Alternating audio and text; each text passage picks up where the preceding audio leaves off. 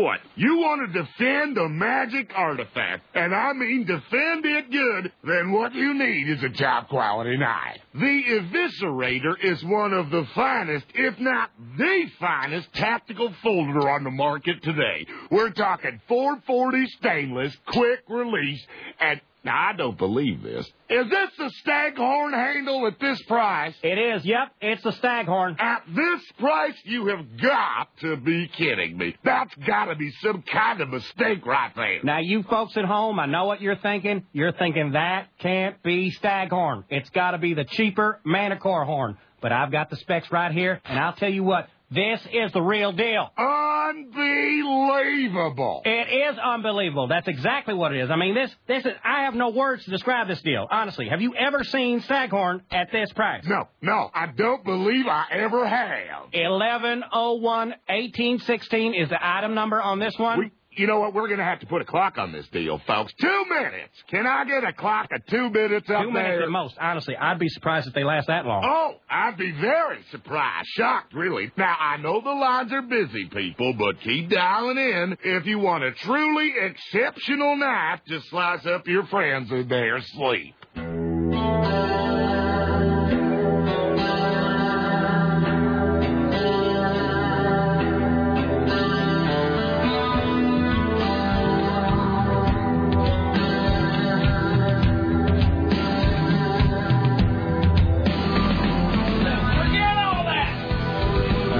Wonderful. Why, hello, it is 7 minutes and 15 seconds after the hour of 11, and this the month of November. In the year of our Lord 2008, thank you for coming along and making a part of your listening day. We are live from the plushly appointed yet not overly ostentatious studios of AM 970 The Talker. This, my friends, is the Rick Emerson radio program, crafted here in America out of pure hate and loathing. It is 503. Now I want to say everything like the knife guy. It's 503-733-2970. 503-733-2970. You want to join us today with your comments, questions, clarifications, kvetches, donut recipes, ruminations, ponderings, musings of an ironic nature. Maybe some sort of an embarrassing story about how your mother used to dress you up as a girl when you were a child. It's 503-733-2970. 503-733-2970. Speaking of that, Richie Bristol standing by, ready, willing, and able to pass along the observations about the interesting, the groundbreaking, the tedious, or the mundane. And by the way, we should give it up to Richie Bristol for having a little bit of follow-through. He's in heels, as Eddie Izzard would say, in heels as well today again. He's in higher heels today, too. Really? Is he taking it up a notch? He's taking it up a notch. I think they're like 2 inches, maybe? All right. Good for him. They were an inch last week. Well done, Richie. By the way, I should say this. Richie Bristol has arrived. We'll talk more about this, but I am holding in my hand. Now, have you been wondering why Richie Bristol, PA extraordinaire, the man who screens your calls sometimes when you call in, is wearing high heels? I mean, it is a lifestyle choice, but also because he's going to be performing in this drag review, which is coming up Saturday, December 13th, 2008. He is the star of the show. I swear to God, and these weren't like made at his house on his computer. These are actual tickets from Tickets West. Taboo Video presents Rochelle Crystal. I mean, his name above the fold there. He's above the line. And his website. The very first thing, it's Taboo Video presents Rochelle.com. Really? Rochelle Crystal, appearing at the North Bank 106 West 6th, Vancouver, Washington, Saturday, December 3rd. That's bizarre. I don't think my name has ever been anything like this. Anybody here ever had their name on tickets for an event? No, Tim and I were talking about it earlier, too, and Richie's like, oh, I've already had my name on a ticket before, too. All right. Anyway, so more about that here in just a few. Anyway, Richie Bristol standing by, ready, willing, able, and stylish. Pass along your observations about the interesting, the groundbreaking, the tedious, or, as Mr. Malvert would say, the absurd. It's 503-733-2970. You can email if you like. It's Rick at rickemerson.com. Rick at rickemerson.com. Sarah at 970.am. Tim at 970.am. Or Richie with a T at 970.am. So that opening audio there was from the new Futurama film, Bender's Game. Which is pretty great, actually. So I watched that. I finished it over this weekend. I'd gotten a little bit of it watched, finished the whole thing this weekend. And so we have been sort of fixated on that knife guy. The guy that does that, that late-night knife infomercial where you forget all that! You can buy 300 knives for just $298.15. that guy. And I thought it was just us. Sometimes you watch an infomercial, even though you're sort of intellectually aware that they are airing across the country, in your head somehow you think you're the only one who really spends, the whole watching it all the way through. And, we got a lot of response about it, and then somebody was like, you got to watch the new Futurama movie, The Knife Guy's in it. And so there's this sequence where, in sort of a Lord of the Rings thing where Fry has kind of become Gollum, anyway, so Fry is looking, he's camped out in the woods alone at night by himself, and he's looking into a reflecting pond. And you know how, Gollum looks into the reflecting pond and he sees there's, Smeagol and Gollum and they're having the, you don't have any friends, that whole thing? Well, Fry is looking into that voice today. That's what he does. It's the Gollum voice. It is an all-purpose voice. What do you mean? You've made that voice already 4 times. I only really have one voice. But I laugh every time. I'm no Billy West. I'm a man of limited means, vocally speaking. But so he looks into the pond and he sees Gollum. Well, there's this where Fry looks into the reflecting pond because he's all obsessed with this crystal thing and it's turning him against his friend. And instead of seeing his reflection, he sees an infomercial from the Knife Guy. And that's Billy West, by the way, but who sounds just like that guy. That is uncanny. Yeah.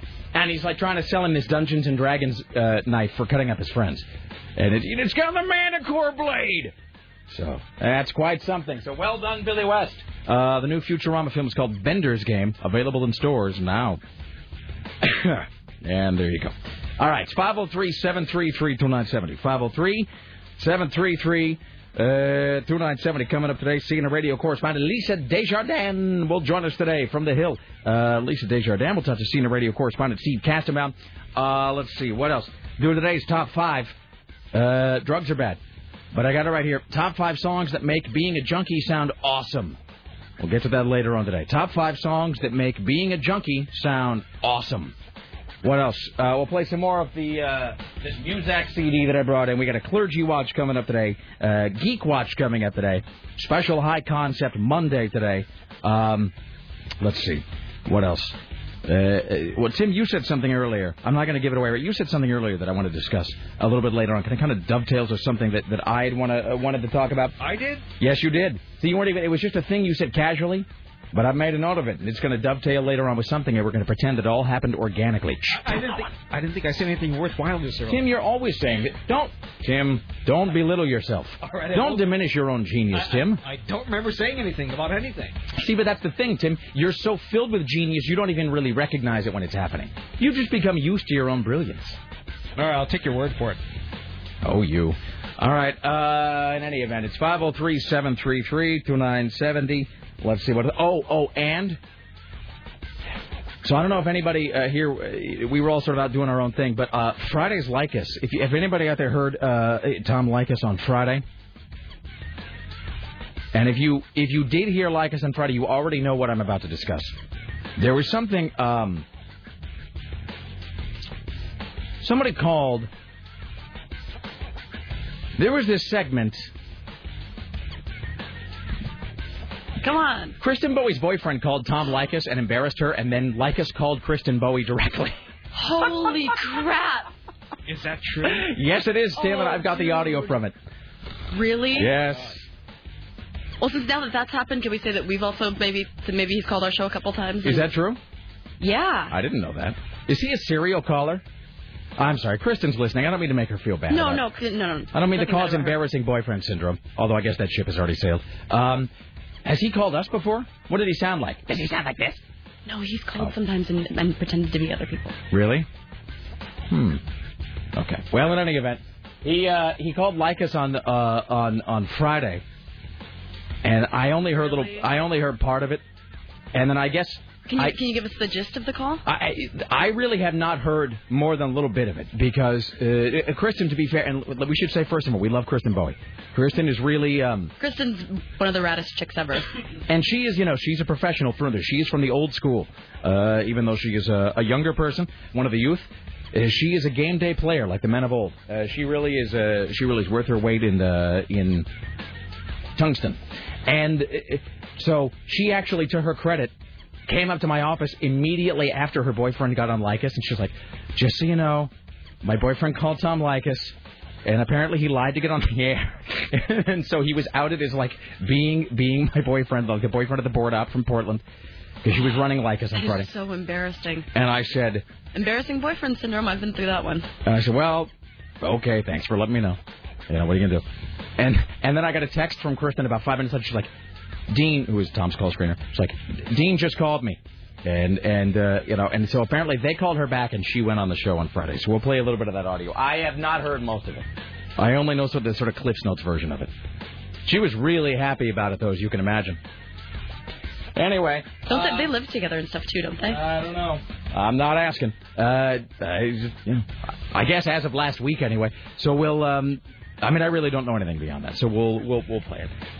Anywho, let's see what else. Your phone calls and more. It's 503-733-2970. 503-733-2970. Ooh, and I spotted a brand new hand gesture that they've started to use on television.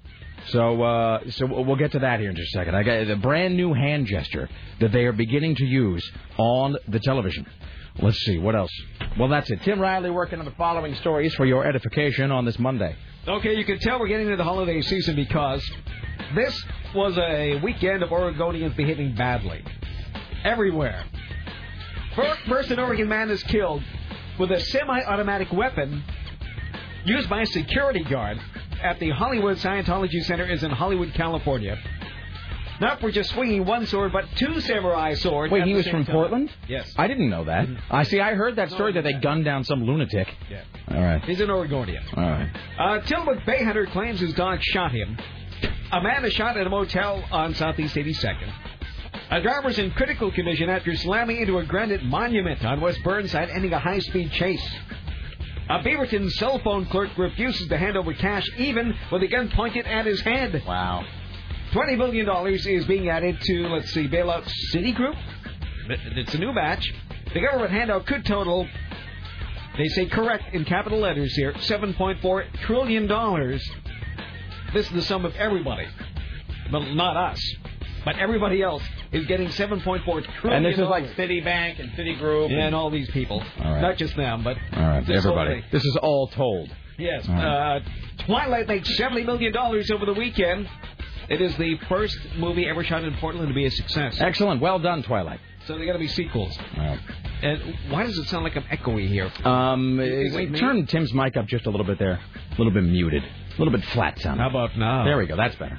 A carjacker is beaten to death with a frozen turkey. Excellent. Is that here? No, it isn't. Okay. Well, but still, it's a turkey and it's a beating and it's death. It's early in the day. It's only 11:18. As Jack Palance would say, day ain't over.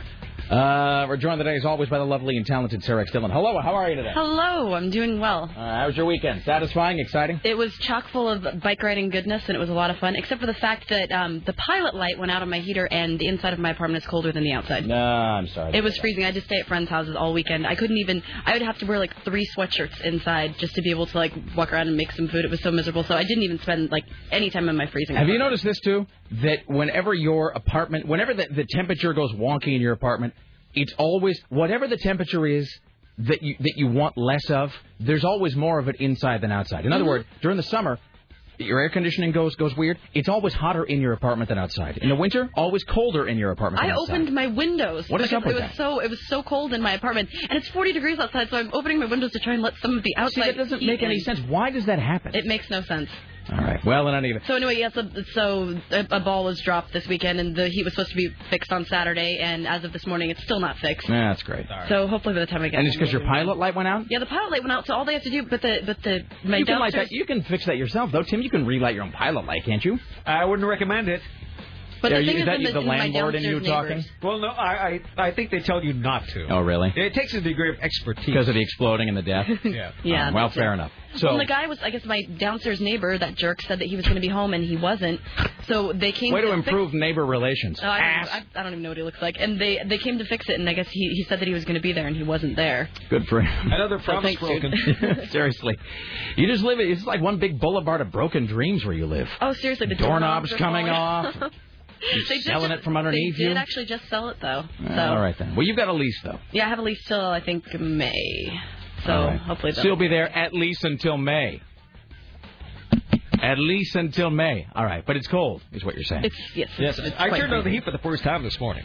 See, my house is badly insulated, so... Oh, you have oil. Well, it must be cheap for you now. Fill it up right now. Well, it's cheaper. Cheaper. Yeah. No. I filled the... Clever me, I filled the oil tank right before the prices dropped. Happens. You know, seriously. How much a gallon? $12. Well, all right, I guess I got to now because it's going to go even higher. Seriously, but so now, of course, now it's like down by like 80%. I should just fill it up again right now, just to be, top it off. Anyway, so no, that happened to me last winter,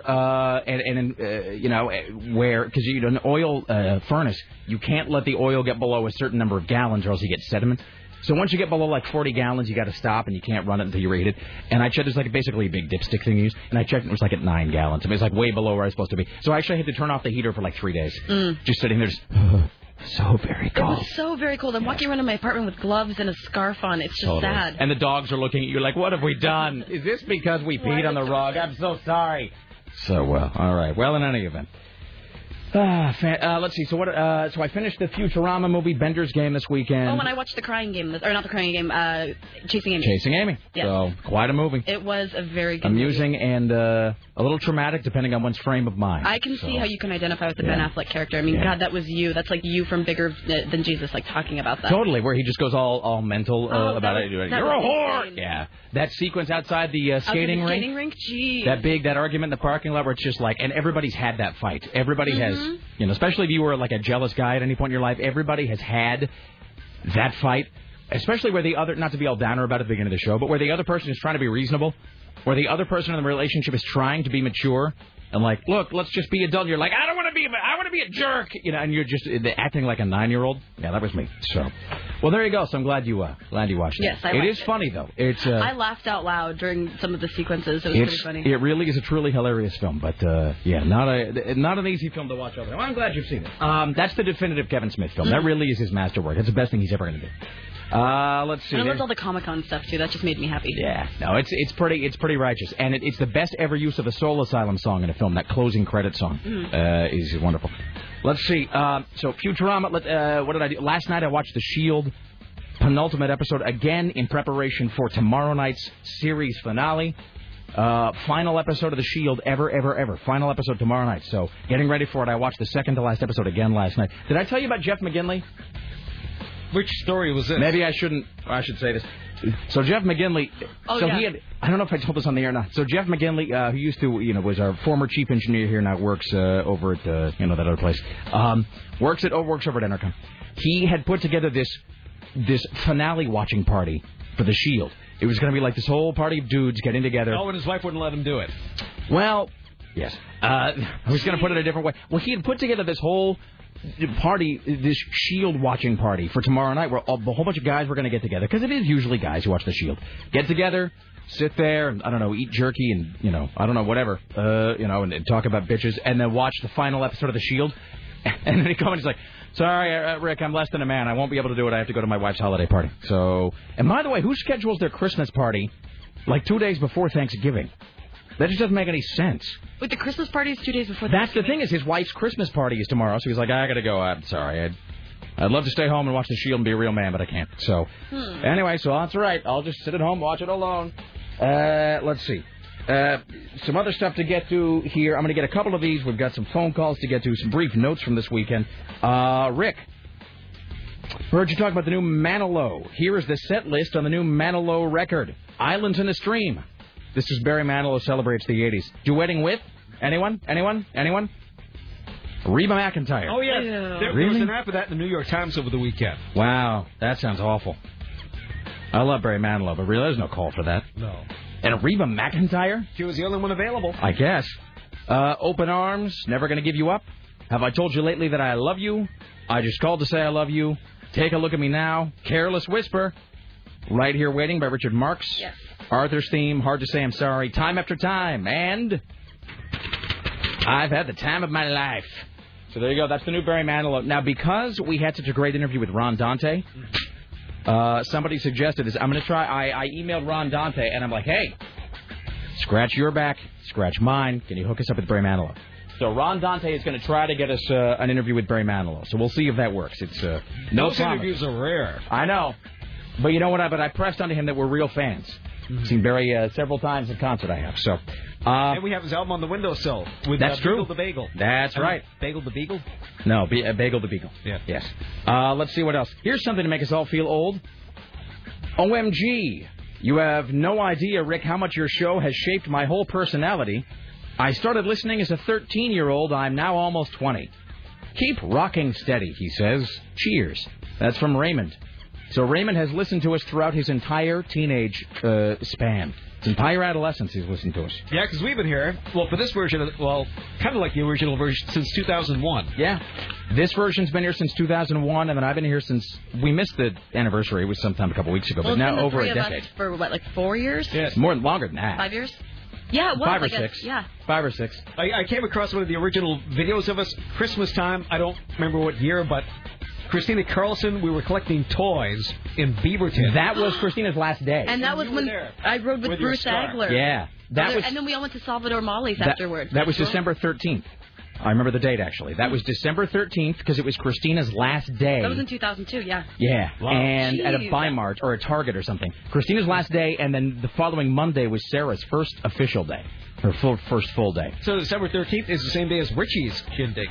That's true. Oh, yeah? So we'll talk more about Richie and all of that. Let's see. We need to find Christina one of these days, too, just to know. I suppose. Whatever became of. I don't know. I've moved on. I want to thank her again. I've moved past it. Rick, another sign of the impending zombie apocalypse.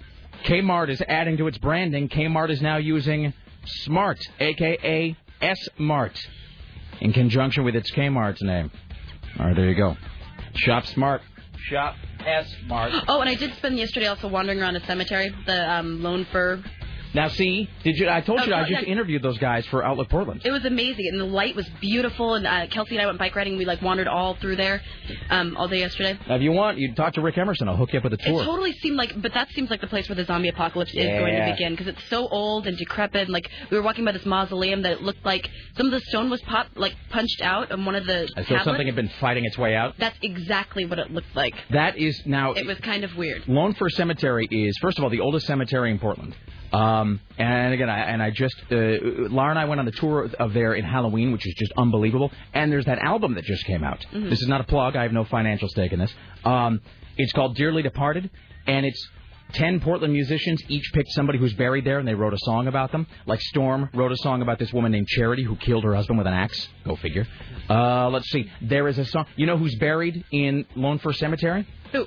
Dr. James Hawthorne, who... Hawthorne Street is named for? We found... who ran the mental asylum on Asylum Avenue. Awesome. Yeah, we found Banfield. Yeah. We found Lads. We found Knott. We found, all of these, names all... You know who else is buried in Lone Fir? The guy from Boston who lost the coin toss about the name of the city. So how's that? He loses the coin toss. They name it after, the city of his arch rival, and he's stuck buried here forever. In your face. Yeah, that place is great. They do tours all year round, and tours can sometimes be really cheesy, but those two are really good. They're really good. Well, and just even in the middle of the day, just wandering around, because it's open to the public, so you could just ride your bike there and just go and stop and look at all the different gravestones. We saw them from 1842. There's a bunch of really, really. I can go on and on about the Lone Fir Cemetery. Oh no, and you can tell even the places that it's paved that there are bodies underneath there, obviously, because the tombstones go all the way up to to where the road starts, but they're facing toward the road, so you know that. And they keep finding bodies that they didn't know were there, by the way. Oh, yeah, and the sides of the hills and stuff, they're just kind of growing they wanted to build some high-rises there a while back, and then they had to stop because they discovered there was a whole Chinese burial section that they didn't know was there. So, and then it just gets all Joe Beth Williams. So, all right. Hi, you're on the Rick Emerson Show. Hello. Yeah, shop smart, shop S-Mart. And it's true. Hey, Ricky, Tim, and Sarah. What's up? The Knife Guy, that's got to be the best opening I've heard in a while. That was, that's from the new Futurama film. Nothing makes me laugh more than either the Knife Guy or parodies of the Knife Guy. No, and again, we thought we were the only ones who really knew about the Knife Guy, and yet they're watching the Futurama movie, even knowing it was coming, because some folks had told me. They're like, OMG, the new Futurama movie has the Knife Guy. And I didn't know when it was going to happen, though, and Fry sort of looks into the reflecting pond, and then it's just, and then you hear Billy West doing that voice, this is a Manticore blade, or just, it's quite something.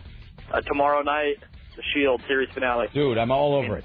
I was listening to you guys, your podcast from last week, and you guys said, you saw the commish first, and then you saw the Shield. Well, Sarah did. I've never seen the commish. Because the only thing I first saw Michael Chiklis in was the Shield, and now I can only ever picture him as big rough and tough Dick Mackey. Totally. And I've never seen the commish, and once I saw Michael Chiklis in an episode of Seinfeld where he was like at a party or something, and he had hair, and he's all a little chubby, he's kind of friendly, and I just couldn't see that.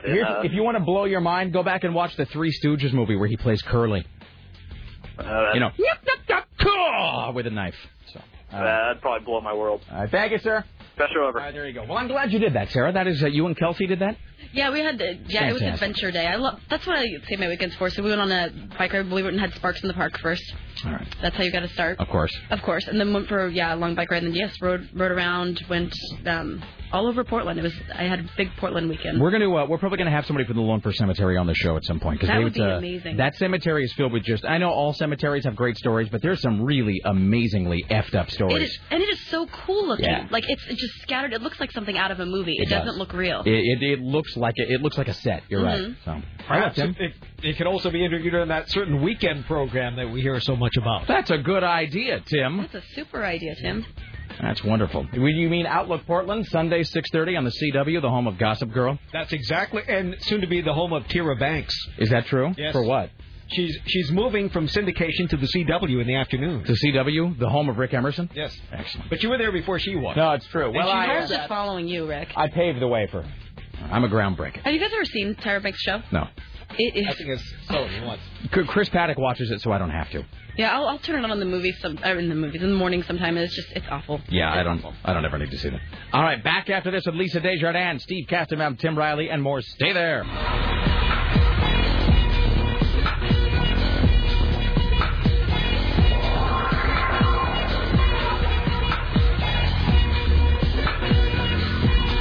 Well, all right then. It's the Rick Emerson radio program. It's 503-733-2970. Is Richard just carrying on some long conversation with Lisa? It looks to be that way. Mm-hmm. What's going on there? Staring at the phone line. Maybe he's telling her about his heels. Uh-huh. All right, 503-733-2970. Thank you for joining us today. Coming up later on, let's see. We will talk to CNN radio correspondent Steve Castanbaum, Tim Riley at the Ministry of Truth, Clergy Watch today, Geek Watch. We'll play back this Kristen Bowie thing that happened Friday on Lycus, and we'll do the top five. Today's top five songs that make being a junkie sound awesome. Let's welcome now to the Rick Emerson Show from the Hill, CNN radio correspondent to the stars, Lisa Desjardins. Hello, how are you today? Hey, your top fives are the best. They really are. I like your top fives. They're pretty awesome. All right. Well, thank you so much. Let's see. Hold on just 1 second here. Wait for it. Hey. Wait for it. Wait. All right. Okay. There you go. How's life? How are things? That's what I was waiting for? I was looking because here's the thing. Because when they list the stories you're talking about, sometimes it's sort of a duplication of whatever, like Juliana or Constantine or whoever's, and sometimes it's not. So I usually try to compare one to the other. Like I look at your stories, and then I look at their stories, and then I see if there's anything interesting they're talking about they don't list for you, assuming you can probably talk about it. Right. All right, in any event. But that's not really, the only thing, I'm just going to say this, the only thing they have, I think Juliana or whoever it is today talking about that they don't list for you, it is Dick Giuliano. I swear to God, it says Barack Obama, and then blah, blah, blah, blah, blah, blah, blah. Slavery reparations, and if it's really, and if it's all the same with you, I'm just gonna move on from that. We're not gonna spend any time discussing. That was not. I can't speak. That's a good example of a story that Dick would talk to, and I can't talk to that story. Really, it is like it's 1994 all over again. So we're gonna move forward. My story was pretty lame today too. So my story apparently so lame didn't even make the prep sheet. No. Yours was this the one sentence capital Christmas story? So lame. It's so lame. Because it's one of those, we got to have something Monday morning. And a lot of times I'll see near the end of the day or the next, for the next day that really nobody else has put anything in. And I'm like, oh, I got it. They've got to come up with something. And there was nothing that we knew about Friday for today except the Capitol Christmas tree. Now, here's a dumb question. If there's no actual news stories happening, do you have to go, find one?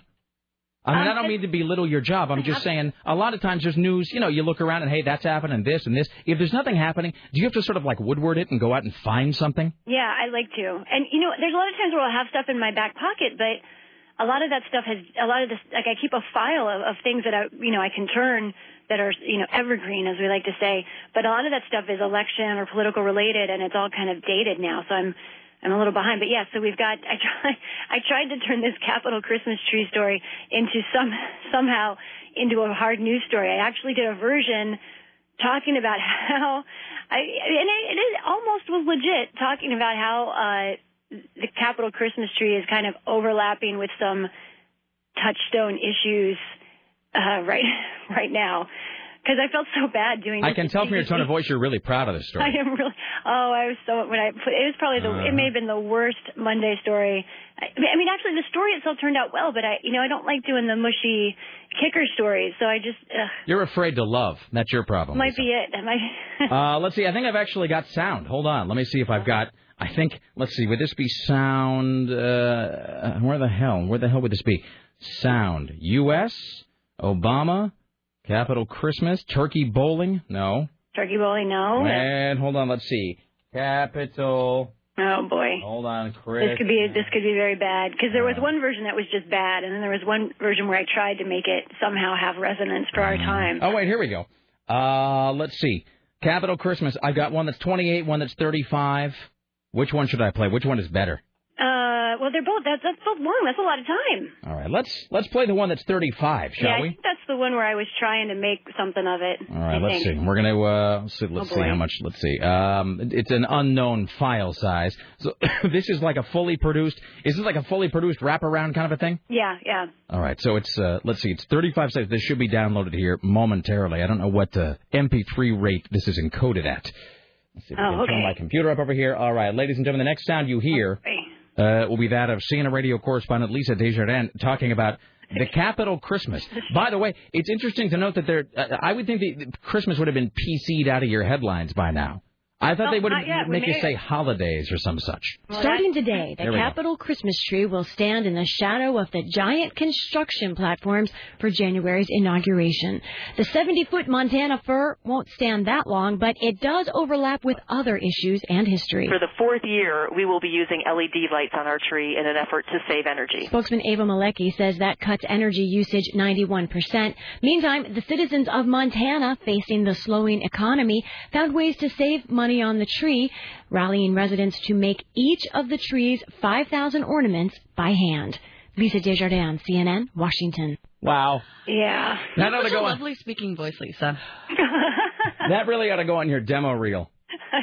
I'd put that on your master air check right now, and I would send it off to I'd send that off to Les Moonves immediately. I feel really, yeah. You have degrees and stuff, right?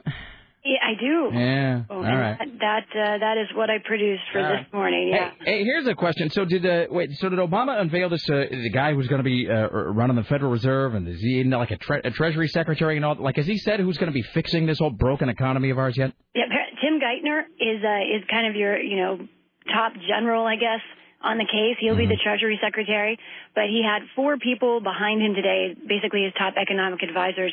Tim Geithner will be one, another Larry Summers. He used to be president of Harvard.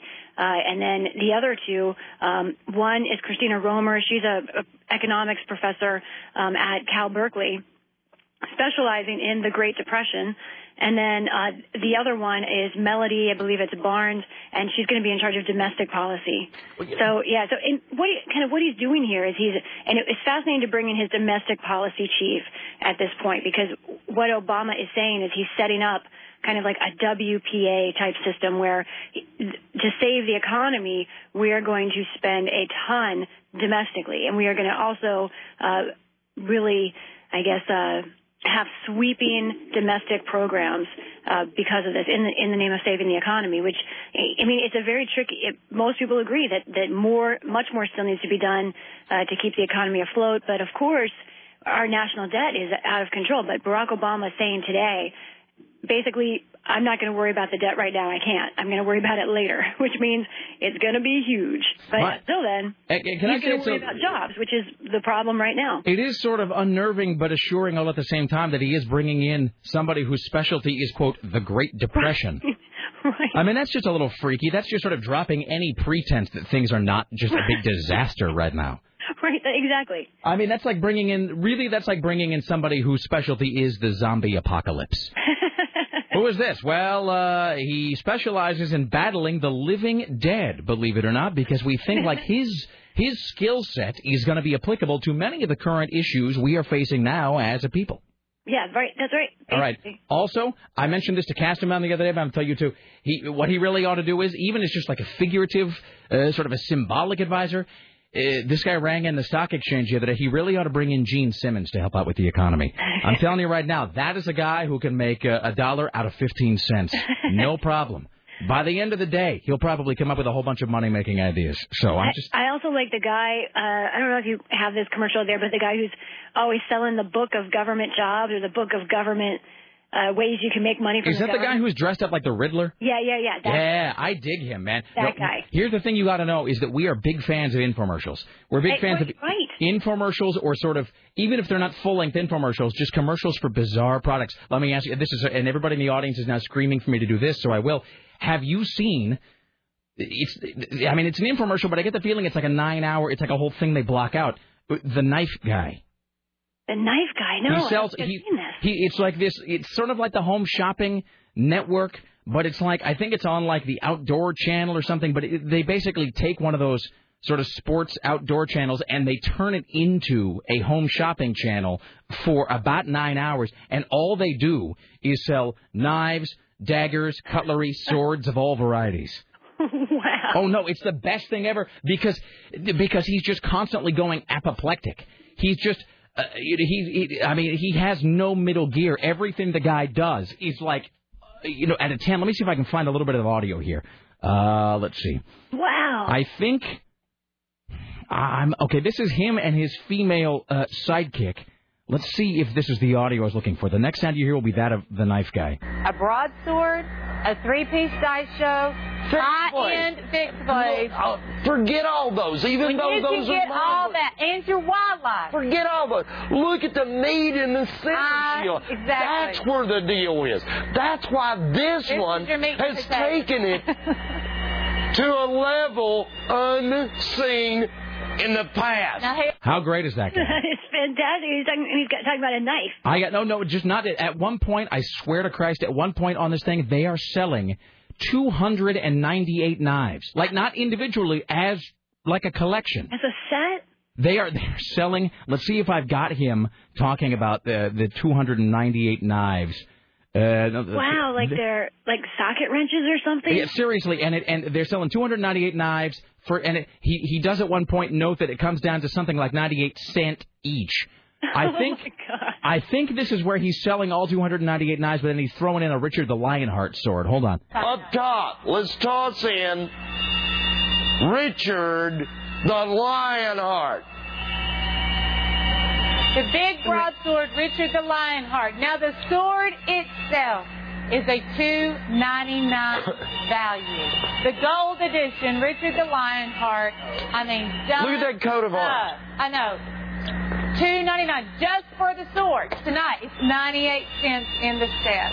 Now, that will come with wall plaque for display purposes, featuring a frost etch of the coat of arms going down the blade, beautifully done. And tonight, you will get this item, a $299 item, for $288, and then get 294 additional pieces to go along with it. Exactly.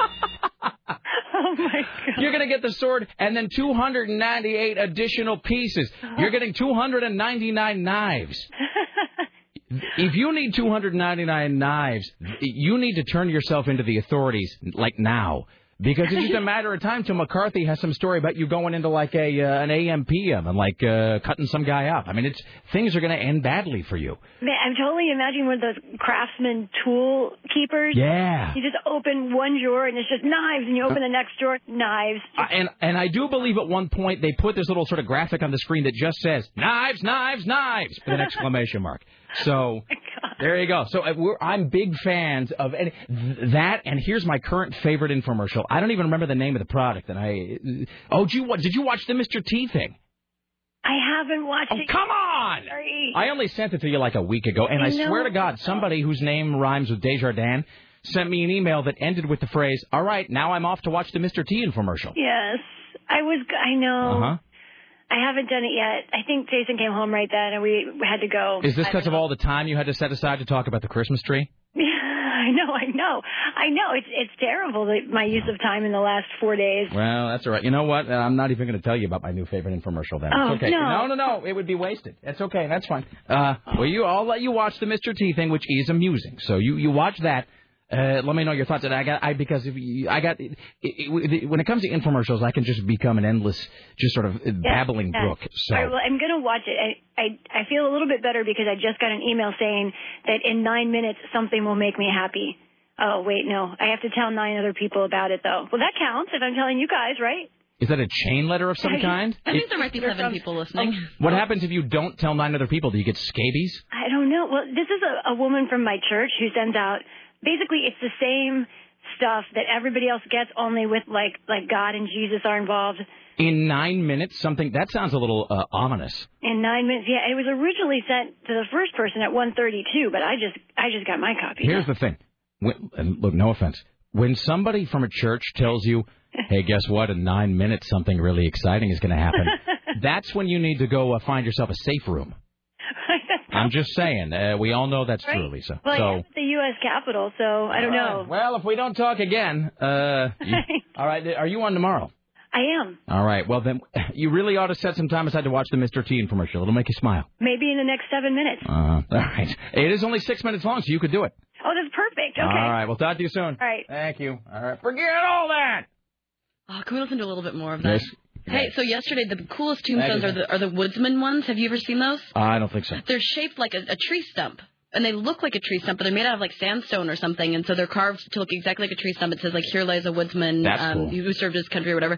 But what's weird is that you look at all the tombstones all around it, and there's no moss or anything growing on any of them. But on the tree stump ones, there's moss growing on them. No, it looks ridiculous though, because it looks like a real tree, and it looks like there's something growing on it, but it's just sandstone, just like the rest of the older tombs. That's a little freaky. Yeah. Hi, you're on the. Oh, sorry, I guess I should actually hit the button. Hi, you're on the Rick Emerson Show. Hello. You know what you do with 299 knives? What? You get yourself a booth at a gun show, and then you sell them for like $3 a piece. And then you make yourself a killing. Because you're, so to speak. All right. What? All right. Thank you. Bye. All right. Bye. All right. There you go. Forget all that. All right. Let's see. We've got. Where did my knife sound go? How about this one? The sheaves, the knives, they'll all come in this handy-dandy red toolbox that you see behind it. Great setup. What about a case of the Navy SEALs going into this deal with the Eagle Eye Inset vented blade lockback design? You also will get in our mix. Check this out. The Barracuda Stealth Fighter will be included by the dozen. Over to the side of that, we have our Executive Wildlife Series going into our mix. These are easily 16 to 18 bucks in most retail stores, 98 cents tonight. It's no wonder dealers worldwide have hooked up on our warehouse liquidation. I love that guy. And it is like his mouth sounds... there's something weird about the way he forms his syllables. Like it's all happening right back in the sort of glottal area. It's all back. Like he sounds like some sort of redneck Swedish chef. All right, I'll play one more, and then we'll take a break. Come back with Tim Riley at the Ministry of Truth. It's the last day. We'll do this one here. Rarely do we offer a 3-piece dice show and a broadsword. And 4 fixed blades. This set has it all. Oh, yeah. Hunters out there, that's a new item we've tossed in the deal. I cannot believe that at this point in time that folks How many? Okay, I got 36 sets left. If you want them, it's time to dial right now. Your last chance to own the deal of the millennium, the deal of 08. Hey, probably the deal of the year to come, too.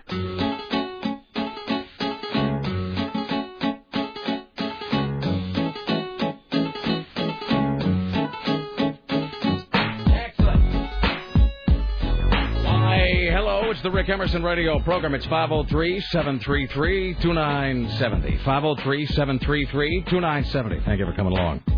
And so forth. Coming up later on, senior radio correspondent Steve Kastenbaum. Let's see. We've also got today's top 5. Top 5 songs that make being a junkie sound awesome. We'll get to Clergy Watch, Geek Watch. We'll play back some of this Like Us audio from Friday that has our own Kristen Bowie on it. And are we going to do that this hour? I don't know. Well, we'll do it at some point. Probably not this hour. But then we got to talk about Richie Bristol, whose name is... You're killing me with this. I really I haven't heard it either. So maybe we can call her. We'll call her later this hour, though, and get her background on it before we play it. Get the sort of underpinning of the story. And see how the state of affairs is with them. Yeah, and all I know about it is what I told you. Mm-hmm. That her boyfriend apparently called Lycus. And I think called, like tried to sort of pass himself off as somebody else. Because I think maybe he wanted to give her, like, a shout-out or something on the air. But, of course, Lycus immediately... Lycus can just smell that stuff, though. Oh, yeah. And he's just... he's a very smart man. He might be a lot of things, but he's also very smart. So I think it was like waves of horror, where the boyfriend called in, Lycus found out... Kristen undoubtedly was sitting here running the board, recognizing his voice. Then Lycus caught the guy, called him out. Then they hung up on him. Then I think the phone rang here, and it was Dean, Lycus's call screener. Then they wanted Kristen to come on the show. How did they figure out that it was her boyfriend? Because I think he said something. I think the boyfriend said so. I think his whole thing was to give Kristen, like, a shout-out. So it's all very exciting. His intentions were nice. Sure. Let's just say that. Ladies and gentlemen, at the Ministry of Truth, Tim Riley. It's time for the Rick Emerson Show's new news hour, only on AM 970, The Talker. And now, from the Ministry of Truth, this is Tim Riley. Bam. So it's one of those short holiday weeks, and there's crazy in the air. Lots of shooting stories for some reason. Well, let's start with the guy with the swords, who has an Oregon connection, who was killed in the heart of Hollywood. Police say surveillance tape at the Church of Scientology Celebrity Center in Hollywood backs the guard's contention that he was acting in self-defense. A security guard at the Church of Scientology Celebrity Center in Hollywood shot and killed a guy waving 2 samurai swords. Up top, let's toss in Richard the Lionheart. I'm sorry, too soon? No, not at all. Okay. Police detained the guard for questioning, but the surveillance tape shows that he fired a semi-automatic handgun. That's a semi-automatic handgun to protect himself and his 2 colleagues. The man had a history with the church and is not a member now. The tape shows the man arriving at the Celebrity Center Bronson Avenue parking lot in a red convertible, as you should rent when you're touring L.A. Go out in style, Tim. He got out of the vehicle, approached the trio of security guards, waving a sword in each hand. I like the phrase waving, too, because it indicates that it was sort of a jaunty, like, hello there. So this fellow is from Florence, Oregon, described being in his 40s, close enough to hurt them when the guard fired. Well, that's great. Pronounced dead. So he was a member of this church a long, long time ago. There was a previous relationship, but it's unclear to what degree. So he just showed up waving the swords, which again is sort of, it's almost like a greeting, right? Like some sort of a blade-covered salutation. So good to see you. He stops the car abruptly in the driveway, climbs out with a 5-foot sword in a hand, and an angry expression on his face. I'm sorry. The man was bald and had tattoos on his arms, walked toward the building, then returned to the car to get the second sword. Well, he realized he has 2. Like sort of a, now it seems like I'm forgetting something. Did I leave the iron on? No! Second sword. Second sword. Okay. So, Taurus, as Hollywood is known to have, thought it was part of a show.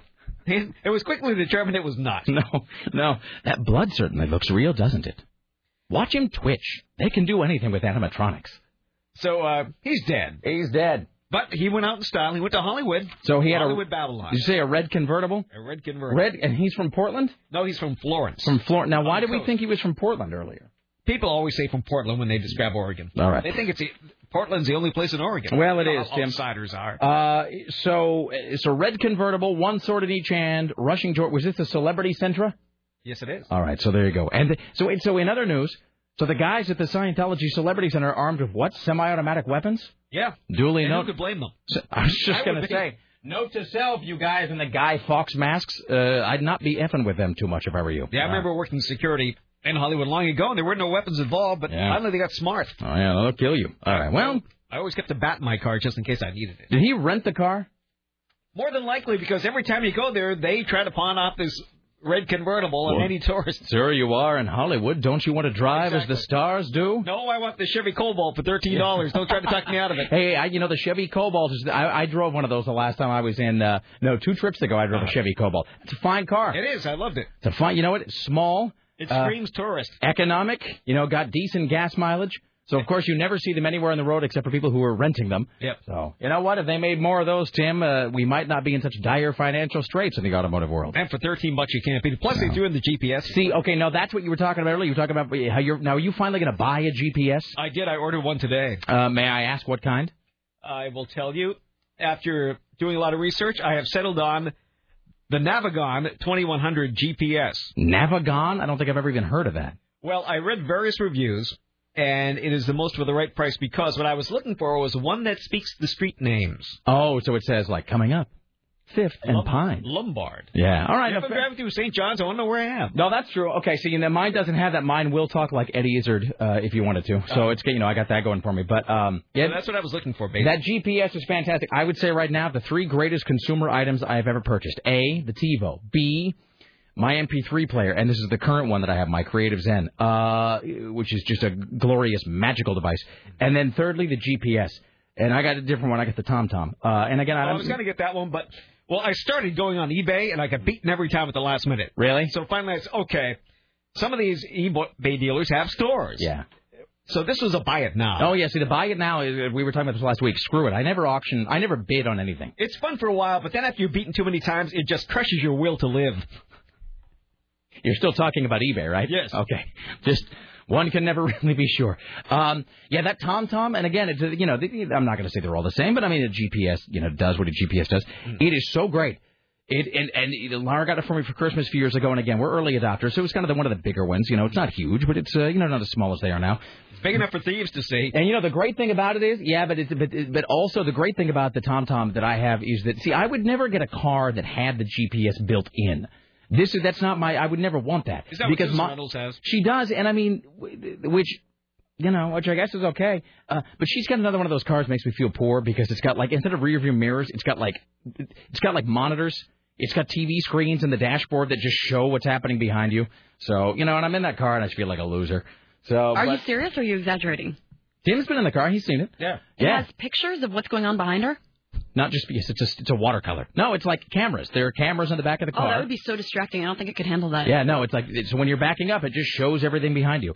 But she's got a GPS that's built into the dashboard of her car, and the 2 reasons I wouldn't have that. One, I want to be able to take the GPS with me everywhere. Because it doesn't matter where we go to San Diego, we go to Utah, bam, that thing just goes in the suitcase, and everywhere we go, rental car, mother-in-law's car, right into the dashboard, and it's good for the whole country. Yeah. You turn it on, and it takes about 30 seconds to figure out where you are, and then it figures out that you're in Provo, Utah, and it says, sorry, and then it takes you to, wherever. And you can search by business. I'm not trying to plug for it, but, you can search by, find me coffee, and it'll find you coffee. So the nearest coffee is half a mile away. Godspeed. And then you drive away. Secondly, the thing about, what sucks about having a GPS built into the dashboard of your car is that you can't work it while you're driving. You got to come to a complete stop. That's the other reason I wouldn't want one, because Bruce Aguilar has another one built into the dashboard of his car. And if you're trying to change destinations, you have to come to a complete stop before you can type anything in. Whereas the standalone one, which is what you're getting and what I have, doesn't matter, man. I can be going 100 miles an hour with my eyes closed, and I can still be working the GPS. It doesn't care if I'm already speeding or not. Yeah, because I was in those snake, how Mulholland Drive is? Yes. I was looking for one of those little off-roads. Yeah. You go to one of those private estates, and if you're looking for it, you can drive off the side of a cliff on Mulholland Drive. Totally. Yeah, so that GPS I have has never, it's only steered me wrong like once, where it tried to take me down a road that I think had recently become a one-way road. But I've never, had any of those weird things where it's like, it tried to drive me into the ocean. I've never had any of those issues at all. And it talks in a pleasing Australian accent. So, well done. So I'm glad Bruce's car has a sultry lady's voice. Ours, you can't pick a sultry lady. You can pick an angry-sounding Chinese woman, though. Well, that sounds... sort of like, 1 mile! And then she threatens to have your family liquidated if you miss the turn again. Is one of the choices a knife guy? No. Just an idea. Oh, man. Riley got a Christmas gift. Oh, man. How great would that be? That would be great. Coming up, you're going to want to turn left. You will have the option to get gas. Oh, that is so great. You bet. And it's only Monday. Oh, man, I totally want that. Because, the TomTom that I have, they sell customized voices. You can have Eddie Izzard. You can have John Cleese. I'm surprised you didn't pick Eddie Izzard. He has a pleasant voice. Yeah, I keep meaning to, and then I never do. You can get John Cleese. I think they were trying to work with Shatner at one point. They wanted Shatner to do it. Where he's, where he does like a sort of, not engage. Part of me just says, full speed ahead. You can turn left in 1.5 miles. I would totally have the knife guy. This is where, Gas could be making some money. Gas could be doing Sam Kinison, and when you miss the turn, you missed the turn, jackass! And then he screams. Oh, it isn't stressful enough if you're lost. You want to have some jackass screaming at you. But some Gilbert Gottfried guy. Oh, you missed the turn. But I mean, that knife guy would be wonderful. The knife guy's totally soothing. He's the proper combo of obnoxious and radness. No, and he would be, you're nearly at your destination. Are you sure you have everything you need? Oh, I'm going to write to the TomTom people about that, today. Brilliant idea for your product. Must use. All right. By the way, the Navigon, this guy says, didn't he battle Godzilla once? And by the way, Tim, why would you buy a GPS with the word gone in the product name? That is true. Maybe it's Navigone. Navigone, like Force 10 from Navigone? Yes. All right, here's Tim Riley. Now back to more shooting stories. And there are tons of them today. You're wrong. It is the holiday season. But it's not the holiday's fault for this one. You see, Henry still loves his dog, even though the dog shot his 23-year-old son over the weekend. Matthew was standing in Tillamook Bay at the start of duck hunting when the dog jumped into the boat, setting up a 12-gauge shotgun. The safety was on at the time, but the dog must have knocked it to the opposition. So if a dog can do it, what can a child do, really? The blast blew a hole in the aluminum boat before hitting Markham, who's recovering from injuries to his legs and posterior. Posterior! At Emmanuel. Wait, it hit him where, Tim? Right in the posterior. Right across his posterior. Excellent. So he's in the boat with the dog and a gun? Yeah, it's duck hunting season. The dog is jumping around, lands on the trigger of the gun. Safety. Really? Yeah. If the dog can figure that out. Are we sure it was an accident? I'm just saying. Well, a Labrador is a smart dog. It's a duck hunting dog. This is sort of like when that the Nintendo game goes all wrong, and the dog gets tired of you trying to shoot it, and grabs the gun from you. All right. So the dad's not angry with the dog, but we haven't heard from the victim yet. No. The dad said the Labrador named Drake is a good dog. Good dog there, Drake. And the shooting is just one of those things. Hey, this guy has a good point. Have you ever tried turning the GPS on while you're on a plane? I think that'd be fantastic. He said it would be cool to check at the 500-mile-an-hour readout while flying. He says, of course, it may mess with the plane and the pilots will bind and gag you, but hey, cool, I'm totally doing that when I fly to Provo. I'm going to turn some airlines have that on the screen. I'm going to turn on I'm totally going to turn the GPS on when I'm flying to Utah. Just see what happens. Let's see. Hey, by the way, you can get on. Apparently, I can get Mr. T on my TomTom though. Let's see if I can get this to open. Maybe there's demo audio of this. Let's see here. Sweet Lord, that would be wonderful. Let's see, Mr. T. Yeah, the TomTom. Yeah, the thing about the TomTom is it came with some bad, funny kind of voices for a while. Where one was New York cab driver, which is a thing nobody wants. Lily Tomlin. Yeah. I'm sorry. You appear to have missed your turn. Was that what you wanted to turn? You didn't turn there. Let's see. Wait, hold on. We could do a whole thing here. Other celebrity voices I'd like to have in my TomTom. Wait. Seems like there should be many. Well, now I've got none. Wait. Ooh, you know what they should have? They should have a voice for your TomTom that is it's like 80s metal, 80s rock guy. You know what I mean? See, all yours are so aggressive. That wouldn't stress me out. Coming up, you will take a left very shortly. What about Angela Lansbury. She'd be very soothing. Is that where she just... She'd be very soothing. Is that where, like, at some point the Tom just tells you to kill? No, as Jessica Fletcher. Oh, I was thinking of, like, Manchurian Candidate. Oh, I still haven't seen that. At a certain point, the Tom just tells you to assassinate somebody. Never mind, we're thinking of two different things. Jessica Fletcher, really? Well, first of all, Angela Lansbury's got to be dead or close to it. No, she's still alive. She's in a Broadway show. Right now? Yes, right now. I love her. She's vivacious. Uh-huh. Are you saying she still has her faculties? She does. And I loved her as the voice of Mrs. Potts in Beauty and the Beast. I'm sort of skeptical. She's in a Broadway show singing. All right, because I think about her sometimes, and I think about how you don't really ever see her. But I guess it's maybe because I didn't know, I didn't know she was on Broadway. Uh-huh. All right, and you're saying she still got it together. Yeah. All right. Let's see. We're going to do one more. Who else could the GPS talk like? That'd be great. Andy Rooney, maybe, or See, but it seems like a thing. There ought to be a lot of these we can come up with, and I've got nothing. Mm-hmm. Wait.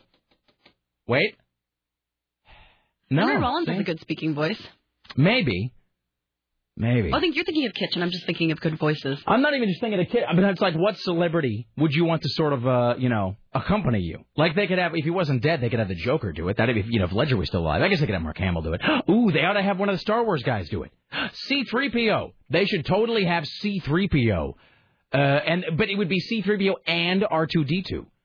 And, R2-D2 would be like, the beeping, and then C-3PO would go, by God, that's right. There is a petrol station on the right. Whatever. All right, it's Tim Riley. All right, so she's 83 and she is dancing. I'm saying C-3PO could tell you there's a petrol station coming up, and that'd be funny. All right, here's Tim Riley. And now back to more shooting stories. Okay. Police responded to reports of gunfire in Southeast found a man's body in an apartment yesterday. He was in his late 20s, early 30s. The autopsy is scheduled for today. The body was found in an apartment in the 15,800 block of Southeast Stark. The shots reported around 3 a.m. The man was not a resident of the apartment or the complex. The complex manager said the female tenant who lives where the man's body was found has been a source of problems. She lives in the apartment with 2 children. Police did not say if the woman or children were in the apartment at the time. This is where? Southeast. What part of Southeast? 15800 Southeast Stark. It's always up in those areas. To no one's surprise. Mm-hmm. Wait, that's actually... I shouldn't say where. That's actually very close to the home of someone we know. Someone we know? What is the address again? I won't say who this person is, but what is the address? The address is 15800 Southeast Stark, in that block. And there's what was it, Killen? Killen. And it was the woman or a guy who was there? In a woman's apartment, but there's the dead guy. A dead guy, and the woman apparently is a lot of trouble, according to neighbors. She's a continuing source of trouble. Right. You know who lives like a block from there? Oh, really? Yeah. So there you go. All right. Well, there you go. Richie, what am I to do with all these phone calls? Are these to be answered, ignored, some variation of the above? Please advise. Now I'm saying everything like my GPS, whose name is Ken. Here's Tim Riley. Here's the story of another shooting. This one at a motel in Southeast. One man is injured. It happened in the morning. It happened at the Del Rancho Motel during one of those romance weekends. I was just going to say, get away with Del Rancho. This is in the 7600 block of Southeast 82nd. When officers arrived, they found 47-year-old Larry Thomas Myler Jr. was shot in the leg. He has a non-life-threatening injury. He got in a fight with 2 men who had knocked on his motel room door. Don't answer the door. By the way, so Rick, the Tom Thomas should speak like Morgan Freeman as the voice. Like, you either get busy turning or get busy dying. No, that's a dumb idea, sir. All right, so I'm at the Tom page here. Mm-hmm. Let's see, where the hell did it go? Here we go. Tom voices. Highlights. Fun voices. Let's see. Well, why is it not giving me... I wonder if this is because I'm in Firefox. It's one of those, like, weird things that's it's opting not to give me the full page. Well, damn it, now I got to...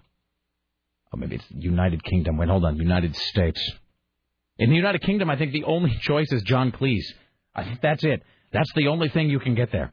You ought to be able to get like Winston Churchill or somebody. Oh, yeah. Let's see. Here we go. Let's see. Voices. Read more. All right. This is purportedly where I can sign up to have Mr. T be the voice of my... Now, did it let you hear the voices? Do you know what the voices sound like? I do not, no. So you have no idea if it's going to be customizable or whatever? No, I still don't know. You know, the weird thing is, and if it's like... here's the other thing about the GPS. If it's anything like mine, is that you can actually... You can sort of use it as like a little language learning assistance thing because you can actually make it... Hey, thanks for riding with Mr. T. I'm in this little box. It's hot in here, and that makes me mad. Don't be a fool. You know I've been around. You got to pay attention to me. When I tell you something, you're supposed to follow it to the T. To the T, fool. Not to the end. To the T. That's Mr. T's law. You pay attention to me, you will get there safe. Wow. That just started talking. God. Everybody fasten your seatbelt and act nice. Now get going. First, I thought it was me. Jesus, God. That just started coming out of the screen at me. I think I'm going to opt to not have... Oh, my God. Okay, so I'm looking at the full list of voices. Here are the voices I can have for my TomTom. Tim and I, so we can each pick one of ours. Really? Yeah. Okay, maybe I'll do that during the break. Let's see here. I've got your GPS. Okay, whose voice is this? Let's see if I can get this to play. See if I can get a sample of this. See, this one doesn't. This doesn't want to do a. Oh wait, here we go. See if I can get this to talk. So this is a sample voice from the TomTom page, and then, sir, there's one here that you'll find especially interesting. Okay. All right, I'm waiting to see if this voice will play. So you're gonna have to wait till your TomTom arrives, Tim, and then find out. Yeah. You know what we should totally sell? We should sell like a customizable sort of GPS thing, like a TimTim, where it's like someone can load that in. Someone can load that into their GPS. Come on, wouldn't that be great? That's genius. All right, this one doesn't want to play for some reason. All right, well, I guess I'll have to get back to it. During the break, I'll send you guys the link to this to the TomTom page here, and then we'll see. All right. Hi, you're on the Rick Emerson Show. Hello. Hey, I was thinking for the voices for your TomTom, either Sarah Palin or Vincent Price. Vincent Price, if he wasn't dead, but I mean, you could get a guy to do that. Yeah. Yeah, you could get a guy to sort of do a voice like Vincent Price. I might be interested in that. All right, fantastic. Thank you. Thank you. Best show ever. Thank you. Hi, you're on the Rick Emerson Show. Hello. Hey, Rick, I got the greatest voice ever for you, TomTom. Okay. It's got to be Pee Wee Herman. See, and that guy needs money right now, and he's a marketable brand, and Gen Xers have money to spend, disposable income, so they are now the perfect target audience for that. That's not a bad idea at all. Genius. All right. Thank you. Yep. All right, we're not going to get bogged down in this. We'll do this one bank of calls, and then we're going to have to move on. Otherwise, it's going to take over the whole show. Hi, you're on the Rick Emerson Show. Hello. Hey, Rick, it's Ben. Hey. Hey, I got an answer for your GPS on a plane. Yes. I actually have done this about 3 times, and I believe that they have GPS jammers or something like that within the fuselage, because all the times that I've tried to do it, it doesn't come up with any data points. So that's pretty great, though. They've jammed it, which must indicate that they think it's bad somehow, and yet you're actually sort of proving the point by repeatedly trying to turn it on. It's strange they wouldn't have a cell phone jammer then. I mean, that sort of, goes back to my oft-stated point that cell phone thing, that ban on the cell phone plane is just garbage. It's crap. Because those cell phone jammers are like $100. You can buy one online. You can buy one for like $100. You can buy a thing online to jam cell phones, and they don't even bother to do it on planes, which indicates that they don't take it all that seriously. Yeah, I did it on the way down to Mexico, and just out of my own curiosity. But I suppose it's good because they don't want you launching nuclear missiles at planes. Well, I suppose. All right. Thank you, sir. Thank you. All right. Hi, you're on the Rick Emerson Show. Hello. Hey there. Hey. Oh, come on now. It's not that bad. You just have a very pronounced voice, sir. It has a lot of resonance to it. Well, thank you. Yes. I had an idea for a GPS voice. How about Tim? Tim Riley? Tim Riley. That's a great idea. I wish I'd thought of that. You have reached your destination. That's the kind of sugar Papa likes. It'd be perfect. You bet. I'd be willing to do that for the right price. All right. Well, we'll partner with a company this fall to get that done, sir. That would be great. Thank you. All right. This guy says, how about James Earl Jones? See, there you go. See, the possibilities really are limitless. All right. Here's Tim Riley. And now back to more shooting stories. No. Of course. In Southeast. No, this is Tigard. And a shooting that didn't happen. The clerk at a Tigard cell phone store came face-to-face with a gunman. He tried to hold up the Cricket Wireless store in the 12,000 block of Highway 99. You mean Cricket Wireless, one of our fine sponsors? Yes, that's right. All right. And he would not give up any of these Cricket phones. The clerk said the man held a gun to his head and demanded cash, but the clerk called his bluff. Excellent. And the attempted robber ran off. Good for him. Jesus Morgan said he held his ground despite having a silver handgun pointed at him. He told the man he didn't have any access to the store's cash. The gunman became frustrated and left. Not going to take any guff. A few days earlier, and less than a half mile away, an armed robber tried to hold up a Taco Bell, but left empty-handed as well. Police have released a sketch of one of the robbers described as Hispanic and in his early 20s. Then we have the Beaverton man who slammed into a granite monument, ending his high-speed chase. He's 28 years old in critical condition after his car slammed into a granite monument at an estimated speed of more than 100 miles an hour. I mean, well, okay, go ahead. The Honda... Is he dead? No, but the Honda was cut in half. And the monument on West Burnside sustained a little damage. Now, where? I don't know where West Burnside and where? Sarah, where's a granite monument on Burnside? That's not the roundabout thing. No, that's the roundabout's on Gleason. Yeah. This is West Burnside. Please tell me. West Burnside.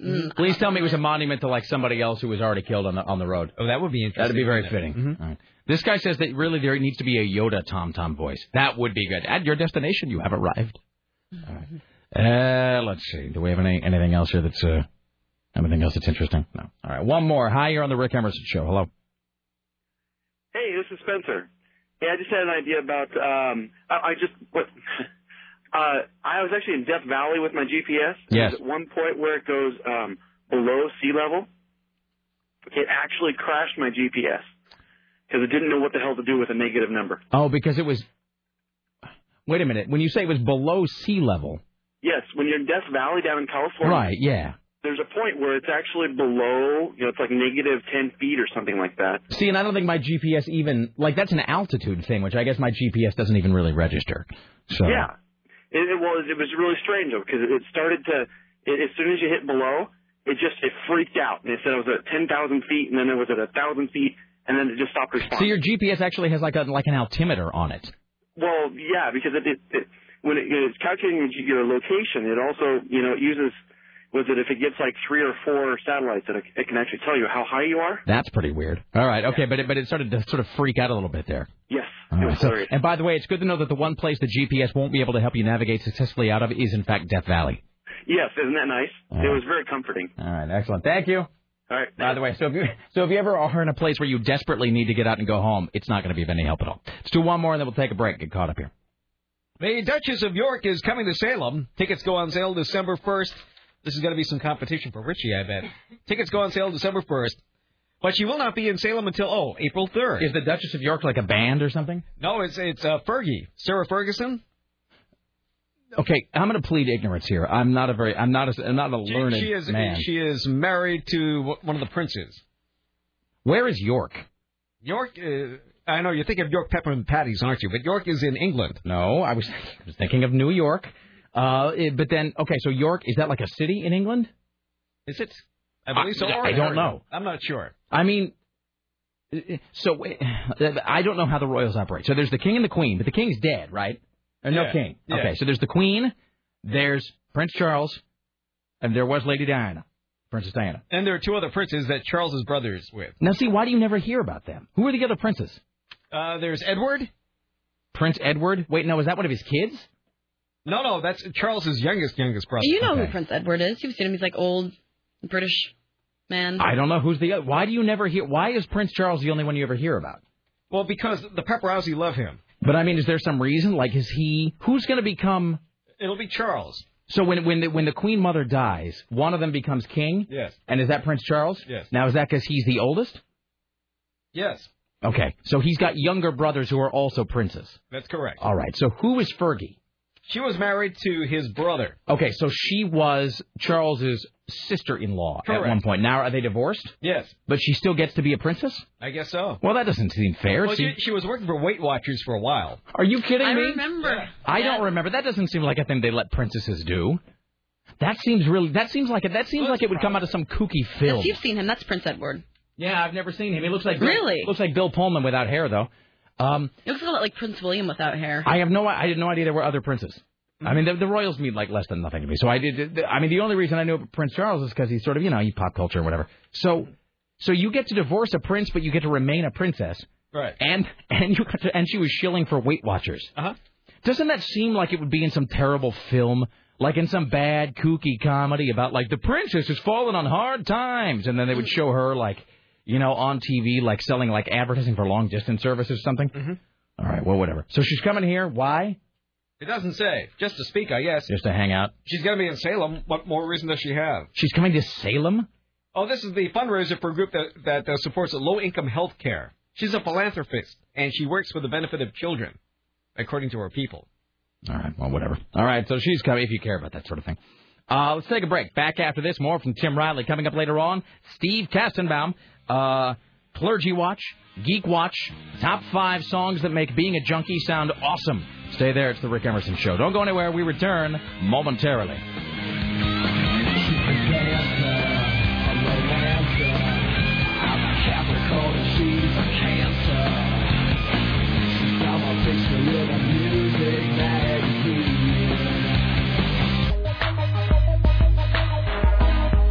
All of his things ablaze.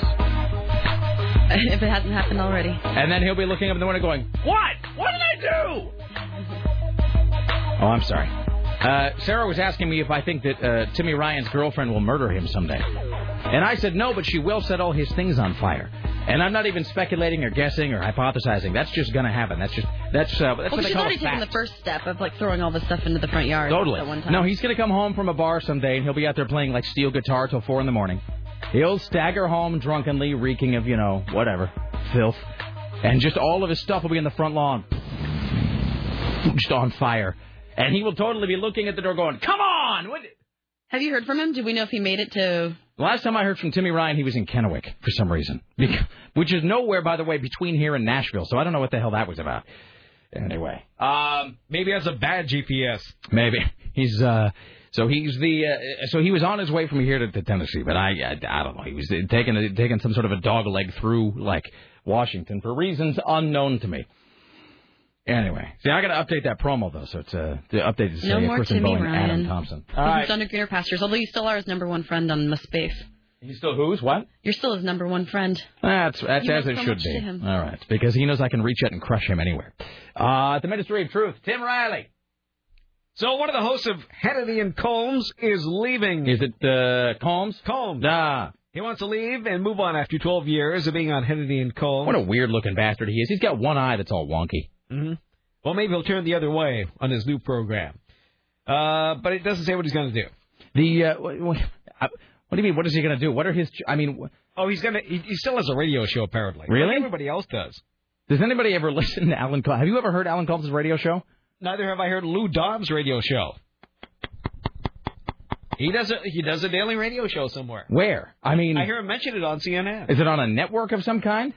I guess so. Is this just a radio show in Lou Dobbs' head? 4th-tier talk show. Does he sit behind a card table somewhere with a microphone plugged into nothing, just like Yoko's keyboard? And they just go, no, you're being heard by thousands. Keep talking. And then they just go back to doing the jumble and the day's paper. Mm-hmm. I used to listen to Alan Combs' talk show, back when you could do this sort of a thing. When I was a younger man, we carry a lot of programming off satellite, and that's always been the case. And the way it is now, when you dial up a program that is being delivered via satellite, whether it's and I don't mean being delivered via satellite like something on Sirius or XM or some crap, where it's like a satellite radio. I mean a program that is being delivered to real radio stations using satellite technology, such as Tom Leykis comes to us live from L.A. over satellite. Dennis Miller comes from Santa Barbara, satellite. Mike O'Mara comes from D.C. via satellite. So you used to be able to, back in the day, you're going to be listening to some show or you're airing some program, recording some program. You could dial up other shows just on this sort of weird bank of knobs and numbers and dials and little levers and switches and so forth. You could just sit there and it was sort of like using a really crude television dial. And you could just sort of flip around and see whatever else was out there, and you could listen to it in queue, which is basically like listening to it in a little monitor speaker that's not going over the air. And so you could just sit there and listen to Howard or just, whatever, Rush or just other shows that were sort of floating around on the satellite band. And one of those shows was Alan Combs at one point. I was sitting there, this is when I was maybe 18, and I was taping the Dr. Joy Brown show, followed by the Dolans, just sitting there in this dungeon studio, recording these, God love Joy Brown, recording these unbelievably tedious programs onto huge reel-to-reel tapes to then be loaded up onto these big-ass machines upstairs and played back for an audience of 5 at 4 in the morning. So I would sit there in the studio and just so bored, I was just gnawing off my own limbs to stay awake. And I would just occasionally try to amuse myself by flipping through the satellite channels on the monitor speaker to see what was out there. And I accidentally found the Alan Colmes radio program, and this was like 20 years ago. And boy, it was just... It was like listening to mayonnaise on white bread. If you were to leave it out on a countertop for 3 or 4 days and then gave it a radio show, it was just so unbelievably lame. So maybe it's gotten much more exciting. Maybe he's moving on to a thriving career somewhere there. But get that eye fixed, friend. It's distracting. Here's Tim Riley. So let's talk about other things. By the way, just one final note about Alan Colmes. Yes. Alan Colmes looks exactly like the guy in the movie Heat that De Niro, sort of rips off. The guy that employs Henry Rollins as the muscle. He is the same guy who plays the bank manager in the beginning of The Dark Knight, where the Joker goes in and rips off the bank, and that guy comes and goes, "Do you know who you're stealing from?" That bank manager. Alan Colmes looks exactly like that guy. One of them ought to play the other one in some kind of a movie. Here's Tim Riley. Just minutes before the closing bell, the Dow Jones Industrial Average is higher by more than 500 points. The Nasdaq up 100. With that in mind, amid heightened tensions over the faltering economy, President Bush, remember him? He met with the Treasury Secretary Paulson today. The meeting followed Paulson's announced plans to inject $20 billion in new capital into troubled Citigroup. Anytime we were to make a big decision during this transition, he will be informed, as will his team. He is Barack Obama. So I'm unclear about this. So there's $20 billion we're giving Citigroup? Yes. And they are the parent company of Citibank? Yes. So where is that $20 billion coming from? Doesn't matter. We got plenty of money. Is there a guy... Full of checks there. Is there a guy named Snuffy in the basement hand cranking a mimeograph machine? Snuffy's making the money as fast as you can. You hold on. Really, where? We don't have $20 billion just sitting around anywhere. You don't have to worry about it right now. Is this... I want you to be honest with me, Tim. Is the Bush administration just hiding checks because they know that Barack Obama is going to be the guy living there? Because by the time these statements come out, he'll be out of office. Seriously. So that's like... You know what it is? That's like ordering a bunch of cable television and pizza to your house because you're moving out tomorrow morning, and it's the new guy who's moving in that's going to get stuck with the bill. Yeah. Who ordered all these pizzas? I don't know. It wasn't me. Well, you're stuck with them. All right. Well, there you go. So George W. Bush, one of his last things in office is going to be screwing Barack Obama further by sticking him with this $20 billion debt that we will never be able to pay off. Sure. Good for you, George Bush. Have you watched the president-elect's addresses? No. Wait, where? On YouTube? Yeah. No. They have them on YouTube, and they have them on iTunes as well. Anyway, he's sitting in this office. The thing says, this week's address from the president-elect. He's addressing the country in iTunes? Uh-huh. I love technology and all, but don't you think that understates perhaps the gravity of the office of the president? That sounds a little ridiculous. Right there between like Kanye West and the new Toby Keith? Well, they're meant for YouTube also. Okay. But in the back of them are books written by John F. Kennedy. Of course. Sitting there flanked by Profiles in Courage on one side and like that Abraham Lincoln book he's always talking about on the other. Then there's a basketball to Barack from somebody. I can't see from whom. All right. So he's just... I'm not saying he doesn't really read these books he claims to read. But the presidents must read a whole lot. The president's like anybody else. He probably read that Abraham Lincoln book.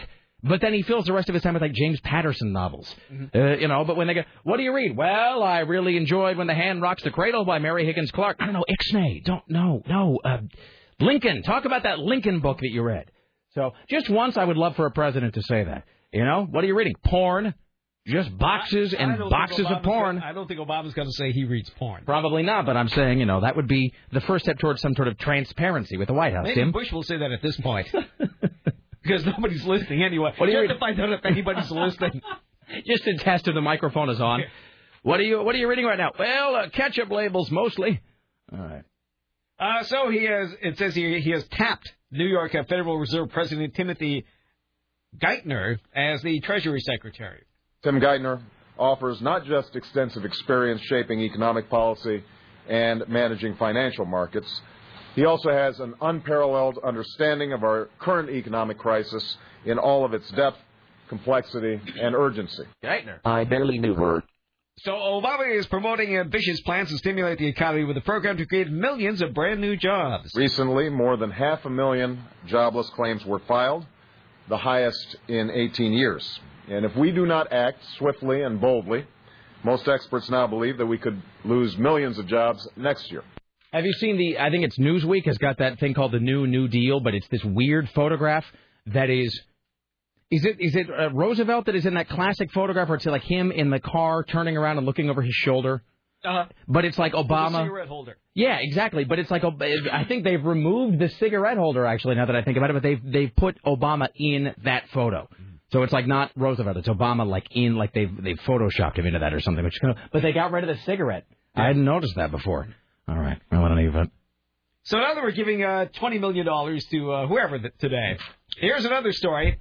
The Fed pledges $7.4 trillion to ease the frozen credit. Why don't they just pop it in the microwave? The government is preparing to lend more than $7.4 trillion on behalf of us, or half the value of everything produced in this nation last year, to rescue the financial system. So we are giving... Wait, hold on. So we are giving fully half.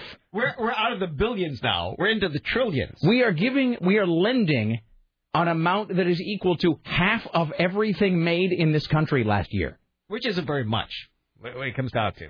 Where's that money coming from, I ask again? It doesn't matter. It's written on the same checkbook. That was like my dad. My dad was totally that way. I can't be broke. I've still got blank checks. And then just be going off to the auto parts store for a day of spending. Jesus. So according to this, the bailout includes a federal program to buy as much as $2.4 trillion in short-term notes, called commercial paper, that companies use to pay bills, begun October 27th, and I remember this going back to October 20th, and $1.4 trillion for the FDIC to guarantee bank-to-bank loans. That started October 14th. When did all this stuff start happening? We didn't know anything about it. I don't know, but I will tell you this. I read a fascinating article this weekend about, I wish I could remember the city where it was, but it might even be in Michigan, but that seems wrong. I read a great article this weekend about a Toyota plant that is based here in America, and they were interviewing a bunch of these American guys, because it's Toyota, it's a foreign company, but obviously the workers are all from here. So they were interviewing all these American guys, just these sort of like Johnny Lunchbucket type guys, and they're like, hey, so how's life working at this Toyota plant in Kalamazoo or whatever? And that guy's like, fine, got a huge Christmas bonus. Really, you're not... Things aren't going bad for you here at this Toyota plant? No, never been better. Making a lot of money. We can't keep these cars in stock. Selling them faster than we can. Really, but now Ford and Chrysler need all this money. Yeah, I don't know what they're doing wrong over there. We're fine. And this is not like the manager. They're talking to some guy who works on the line. Uh-huh. And they're like, but times are bad for the auto industry. Not here at Toyota. Everything's fine. Hey, would you like to buy a Prius? Ooh, hey, sorry, it's going to be an 8-month wait because people want the cars we make. It was a really eye-opening article where they just interviewed all of these like normal... Again, these are not like manager types. These are all just guys who are the average, not like entry level, but I mean, again, the average run-of-the-mill line auto worker working at this Toyota plant in America where they're just fine. No issues at all. Everything's going great. It's amazing what happens when you make a car like the Prius that suddenly everybody decides they want to own. So, well, what are you going to do? And yesterday, Citigroup received $306 billion in government guarantees for troubled mortgages and toxic assets. All those toxic go into one of those big barrels, and they seal the top and dump them in somebody's neighborhood. And then the Treasury Department will inject $20 billion into something or other. Not that it's important to keep track of this stuff anymore. It's just hilarious. I mean, especially because in my head, then we're looking back in the story, and it says this stuff happened in October. Where were we? We were right here. Checks are big. They didn't feel like letting us know. I mean, plus, whenever you talk about, like, we're going to be giving them $20 billion, and I say, from where? And you go, doesn't matter. You know, in my head, I just flash back to one of those Discovery Channel documentaries about the Mint, where they just show that press, and it's the big sheets, the big square sheets of $100 bills just being put into a huge stack. I figure there's just a guy, literally one dude right now in some room somewhere at the Treasury, the Mint or whatever, just creating money that we're going to send over to these, companies just to sort of get their act together. All right. Well, that's enough for now. So it comes to $7.4 trillion so far. Good to see capitalism's alive and well, Tim. I wonder what Karl Marx would say about all of this. It's a trickle-down theory. That's what it is, Tim. So what's Rosie O'Donnell up to, you ask? Well, it's a nice little break from talking about the economy, talking about Rosie O'Donnell. She said despite some fiery verbal arguments between Rosie and Barbara Walters, O'Donnell tells the Today Show she loves and respects the beloved TV personality. The fact that I heard her is what hurts me. Because, I was 14 years old. I watched this first woman ever at a presidential debate. She was the moderator between Carter and Ford. I remember it vividly. She is one of the women who paved the way for every other woman on television and broadcasting. And I love her. But, what is she doing now? Like, what is Rosie O'Donnell doing at, not like this moment actually in time? Like, she's being on the Today Show. But does she have a new project or something? Is she pitching something? No, let me look here. She writes a blog. Does she? Yeah, it's hilarious. Everybody. Is it lacking in almost all punctuation or formatting? It has no punctuation. It's like, to be forgotten, like all that stuff. But people write and ask her questions, and then she'll respond in kind of like a haiku style. So Rosie O'Donnell's job is writing a blog and just answering questions from people. Yes. She really loves Barbara Walters. But I think there comes a point where she's just had enough. And I think I'm hard to take for some people. Listen, you can't ever look at her life and career and have anything but respect for her. And I do love her. And that's the bottom line. Love is complicated. Other people really... Rosie loving Barbara Walters. Visualize that. Do you guys like Rosie O'Donnell? Because I do. I suppose somebody has to be Rosie O'Donnell, and it might as well be her. I was going to make a cheap joke about who liked Rosie O'Donnell. I don't know. What's the name of that movie? Exit to Eden? Was that it? Oh, when God. She was in the bondage? Yeah, with Dana Delaney. Dana Delaney and Dan Aykroyd. Yeah. Boy, Dana Delaney.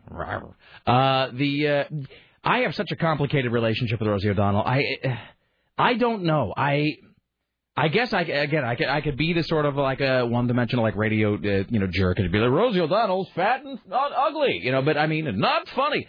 But here's the thing: she is kind of funny. I don't know. She has gone through so many different variations in her personality and evolutions. Because you won't remember this, Sarah, but way back in the 80s, she was a stand-up comedian who was actually really good. She was a really talented stand-up comedy artist, and then she hosted the stand-up show on VH1.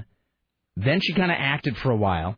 She was great in A League of Her Own. Oh, come on. She was... League of Her Own. Also, Now and Then. And I get a little love for Now and Then with Rosie O'Donnell. I love Now and Then is a great movie. Love that movie. I will never lie about that. Now and Then's a great movie. I'm a sucker for coming-of-age films. Oh, it's great. Let's see. And then... Let's see, what else? Then she went on the... No, but then she did that daytime talk show, right? The, Ellen thing? Yeah, the beloved Rosie O'Donnell at that point. But here's why I didn't like that show. Here's why I didn't like Rosie O'Donnell's daytime talk show. She pulled out being likable. But see, not to me. See, that's one of those... saw through that. That's one of those... You saw through the charade. That's one of those things where it's like that's like in Backdraft. When De Niro, on KCMD Portland, that's like in Backdraft when De Niro goes to talk to Donald Sutherland, and Donald Sutherland is at his parole hearing, and he's a pyromaniac, and Donald Sutherland is like, no, I've been rehabilitated, and I no longer pose any threat to society, and I no longer wish to cause violence. I am perfectly free to be set back into society to live as a well-adjusted person. And then De Niro does whatever. He lights a cigarette lighter or whatever and just holds it in front of him and says, hey, Johnny, what do you do to old ladies? And Sutherland goes, I burn them! And he just snaps. He can't fool De Niro. I would watch that. Rosie O'Donnell could not fool me. I would watch that daytime talk show, and I would know that she is, and I say this with love, she's just rush home to watch the Queen of Nice. She's just a C. You can tell. And I say that in the best way possible, because she's a very spiky, very acerbic comedian. Very sort of spiky and mean and funny. Tried to pull off being nice and just couldn't. As Richard Nixon's mother might say, you may fool others, but never me. Thee may fool the world, but I see into thy soul. I could tell that Rosie O'Donnell was going, fools, I've convinced them. I've pulled the wool over their eyes. Yeah. But then she would sort of take off her human mask at the end and go home and feed on the blood of goats. So I could not take her daytime show because I could tell she was faking it. As opposed to Ellen, who I think is legitimately a very nice person. So anyway, but I was borne out, by the way. I was proven to be correct when O'Donnell left that show, because then she immediately started doing all of this horrifically profane stand-up and started talking about F them, F those sucker moms. So then she went on The View and was just insane again. So I don't know. I'm very sort of conflicted about Rosie O'Donnell. I'm unsure. So she's a modern-day version of Roseanne Barr. I was just going to say the same thing about Roseanne Barr. She's always been nuts and crazy. Roseanne Barr, who... is legitimately, at least was, a very, very funny person. Roseanne Barr, in her day, was one of the funniest people on earth. I mean, she really is. She will always be in the Hall of Fame in terms of female comedians. It's true that there aren't as many good female comics as there are male comics. I mean, I think that's just an absolute fact. I don't think that's sexist. I just think that's true. I think that, you know, if somebody is a funny comedian, the odds are like 80% that it's a man. That's just the way it is. But Roseanne Barr was really, truly hilarious and groundbreaking. But then she did that thing where she just like they're sort of nuts enough to be funny became like nuts enough to sort of be off-putting and scary, I think. And then she was like, and every other week she put forth another announcement that, yes, I really am insane. Pay attention to me. We don't care. And did you notice this with Roseanne Barr? Do you remember every week there was like some other family member that had like rogered her in a closet when she was a kid? I mean, it's like to the point that you just stop believing it. That's like, it became like this Tawana Brawley thing where about every 7 days, no, and then there was this Fuller Brush man, took me in the back, violated me, in an obscene fashion. But every week there was some other family member that she would accuse of molesting her. It just became very unbelievable at a certain point. So, and now I hear her doing timeshare ads. The last time I heard Rosie O'Donnell, she's doing one of those radio ads where it sounds like an interview. It sounds like the host is interviewing some quasi-celebrity, but then at about 30 seconds into the interview, it becomes, well, anyway, so I am down here in Vegas, so if you'd like to know how to live like a high roller the next time you come to Vegas, just use my name, Roseanne, the next time you call. So that's what she's doing these days. But I think she has some show. I think she has some domestic goddess-type show that's going on in Vegas right now. So, yes. All right, here's Tim Riley. The success of the new vampire romance Twilight at the weekend's movie box office has quelled any doubts about the possibility of a sequel. It came in number 1 and beat Quantum of Solace. Twilight made $70.5 million, and as compared to Solace's $27 million. One of the fellows in this movie, the lead vampire, Edward Cullen. Oh, God. Is this the way to hear the British guy again? Yes, he says he's interested to see how his fame will live on. It'll be quite intriguing. I haven't done anything really this year other than do the movie and then promote it. And so when people come up to me in the street, I'm totally expecting it. But I guess after the movie's release, and then I'm not surrounded by Twilight people all the time, and people still say, like, hey, Edward, or whatever. I don't know what that's going to be like. The director is a gal, and as far as women goes, she has made more from this movie than any other one before her. Her name is Catherine Hardwicke. I thought it was going to be a fun film until I hit the weather problems. But, even though we did have Catherine Hardwicke, why do I know her name? Conditions up in the Pacific Northwest in the winter and freezing and wet, there were a lot of fun moments because you just got, all the actors are pretty cool. Wait, Catherine Hardwicke, has she done anything? What else has she done that I might know? Her name sounds real familiar. We can look it up. All right. Eventually. All right. I don't care that. We'll find out for you. Okay. Chris Paddock went to see Twilight this weekend. Did he like it? He said that it was sort of, if I remember correctly, I don't want to misstate his, misrepresent his take. I think he said it was sort of pulpy. He said it was okay. Enjoyable in a kind of brainless, sort of not that good fashion, which you kind of knew. Not for the general public. Well, but I mean, because the Twilight books, they keep trying to create another Harry Potter. That's the thing. And so the Harry Potter phenomenon, I'm not saying the best books ever made, but they are legitimately great books. The Harry Potter books are legitimately well written. And the first 2 Twilight books are sitting in my office right now. And I got to finish this Lennon book I'm reading. This Lennon biography is huge one? It's magnificent, but it's huge. It's like 900 pages. I mean, it's excellent. But it's just, it's like it's a slog, man. I mean, it's a real book. It's not like you're reading a leaflet or something. It's not like some crap you buy at the airport because you got a 2-hour layover in Houston or something. So I got to finish that. Then I got the first 2 Twilight books. But the general take on the Twilight books is that they are, again, sort of enjoyable, not that well written. They go down pretty easily, maybe a spoonful of sherbet, and then they're just sort of quickly forgotten. And so the movies seem very much in the same vein, a little bit of a quick cash-in, as opposed to the Harry Potter films, where there was just all of this build-up and anticipation because they were such a valuable and respected property, and it was all of this, they wanted to make sure they got it right. But with every successive attempt at knocking off Harry Potter, you can tell that all of the care they've taken with the film has just become less and less. Because the first attempted knockoff was that Lion, the Witch, and the Wardrobe thing, which I know you like that, Tim. I don't really care for it. And then they had that Gorn thing, whatever the hell that was. And then they had This, and I would say somewhere in there they did the Lord of the Rings films, which are exceptional. But this just seems very much like you got to get it out there while the audience is still 15 years of age, because once they turn 19, they're going to be embarrassed by these books and they're not going to come see them. Mm-hmm. So they're probably going to have. I would imagine you'll see all 4 of these films out in the next 3.5 years. I mean, it won't be like Harry Potter where it's Jesus, when did that first Harry Potter movie even come out? Oh. I mean, I don't remember exactly. It was like 2002. Like 2000, 2001? Was it 2001? Because it came out around the same time that the Lord of the Rings trilogy was out, right? It was before that. It was before the Lord of the Rings trilogy, I think. So, but I mean, but in other words, 7 books, and it's going to be just under 10 years, I think, which is not too bad. You know, but they're going to crank all 4 of these out like instantly. I guarantee you the next one will be out within 6 or 8 months. All right, here's Tim Riley on KCMD Portland. Billy Ray Cyrus will be spending Thanksgiving with at least one member of his family. I wonder which one that might be. Yes, it's Miley Ray Cyrus. They're taking part in Macy's parade, but the singer said the appearance isn't a promotion for Miley's hit Disney series, Hannah Montana. I think I'm in the float with me and Miley and my dog, because she's riding in a float for Bolt. I'm really drunk and have only a vague grasp of the King's English. Can you play that again? What was that? Billy Ray Cyrus, but doesn't it sound like he's competing? Doesn't it sound like he's competing in one of our sort of contests where you have to work a phrase in a celebrity interview? Like they told him, okay, Billy Ray, now look. It's like all the sand is just flowing out of his brain through his ear. Billy Ray, we're gonna bet you $5 that you can't answer this question. Can I win $200? Using only 15 different letters in the alphabet. You must use as few letters as possible in this answer. Go. I think I'm in the float with me and Miley and my dog, because she's riding in a float for Bolt.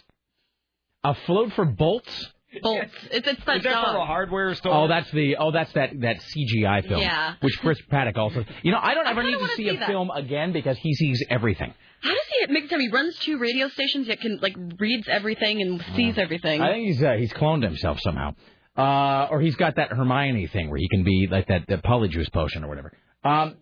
So yeah, the thing about that Bolt movie isn't it Miley Cyrus in it, but she has that smoker's voice. I mean, she's not even. How old is Miley Cyrus? She's not even 17, is she? I think she's just turned 16. But she talks. Hi, I'm Miley Cyrus. Well, her birthday seems to be every day. Yeah, I mean, she always turns 16. She sounds really much advanced beyond her. And I get, there's always those photographs of her with that guy who's like 50 that she's dating. Mm-hmm. So, although I'm sure I'm sure it's platonic, but there's that much older guy. Uh-huh. By the way, Rosie was in Beautiful Girls with a 12-year-old Natalie Portman. Yeah, that's a creepy film. I mean, it's a great film, but it's creepy. All right. And I guess Rosie O'Donnell's getting a variety show of some kind, Tim. Oh, and Catherine Hardwicke directed 13. Oh, right, okay. And she also did Speaking of Lords disturbing. of Dogtown. Wow, Lords of Dogtown is not a bad film. It's not as good as Dogtown and Z-Boys, which is the documentary that's based on. Dogtown and Z-Boys is better. Lords of Dogtown with Heath Ledger, actually, not as bad. Not as bad as it could have been. It's not a bad film at all. See, I think Chasing Amy is hard for you in the same way that 13 is hard for me to watch. Oh, dude. I can't watch it because that happened to me, and it's upsetting for me to watch. Not that, but I mean, I had You know what I'm thinking of. No, I had friends who totally, when I was younger, had many issues with girls, including them totally turning on me, right. And just 13 is a deeply disturbing film. Really, I own it because I think we stole it when we were at KWJJ because they had a bunch of copies. So yes, you got one too. Yes, I did. I own it, and I'll watch it every once in a while and then regret it instantly. Yeah, no, that's a movie that'll... 13, that's a movie that'll make you never have kids. If you were planning on having them, you will decide against it because you just don't... That is like the nightmare scenario of what your daughters will grow up to be. So, yeah, they ought to keep that and kids. Just keep those movies around as some sort of filmic birth control. Forget all that. Hello. Hi, you're on the Rick Emerson Show. Hello. Yeah. Talking about, not Rosie O'Donnell, and it was the other woman, vastly successful. You were just mentioning that she does some sort of a radio spot now. Who are we talking? Oh, Roseanne Barr. Yeah, no, she pitches something like a timeshare thing or whatever that's tied into her Vegas show. Doesn't she have so much FU money that even Michael Jackson couldn't spend it all? Roseanne Barr? I don't know. I mean, she was writer, producer, and I think co-owner of the Roseanne Barr show. Well, I suppose that's true, but you gotta imagine those nutcase husbands of her probably frittered any amount. And don't you just know? And look, I say this with all respect. I really do love Roseanne Barr. She is, at least was, groundbreaking, innovative, truly funny. Oh, her and John Goodman together on that show were amazing. Yeah, they really fought her way to the top in a male-dominated industry, really using only her own talent. And let's be honest, not a beautiful woman in the Hollywood sense. So, I mean, I have all the respect in the world for Roseanne Barr, but doesn't Roseanne Barr, as powerful, and she really is, you can tell she's a powerful woman. She has a strong sense of self, and we've talked about this a lot on this show. Doesn't Roseanne Barr seem, though, like the powerful woman who is helpless against the one jackass guy in her life that ruins everything and leaves her broke? I guess it is like the story of every like rock star or whatever, you know. Yeah, but with women especially, you will get women who are independent, strong, powerful, self-possessed women, and there is always some irresponsible jackass guy that they have a blind spot for, who humps their sister and spends all their money. And Roseanne seems like she's picked about 5 of those guys in a row. So you think that there's a barn someplace full of broken monster trucks and scratch-off tickets somewhere? Totally. I think Tom Arnold didn't really have to worry about where his next meal was coming from for a long time. Let's put it that way. Tom Arnold should be doing the voiceover or doing the acting work. Actually, I mean, he's the guy that's he's got to be needing the money. But again, you got to wonder if maybe Tom Arnold saw like his gravy train come in with Roseanne and just siphoned as much money out of her as he possibly could and just stuck it all in T-bills or something and is just sitting with his feet in the sands of Maui right now. So I got to tell you real quick before I go, for years, who's that guy, Independence Day, that speech? Bill Pullman. That you love so much? Yes. For years. No, yeah. Pullman? Paxton. Bill Pullman, yeah. For years, I was convinced that was Tom Arnold in that role. Tom Arnold? Like just from hearing it or watching it? Well, I saw it once. And then a few years later, I think I saw Tom Arnold for the first time. And so in my head, I got the two transposed.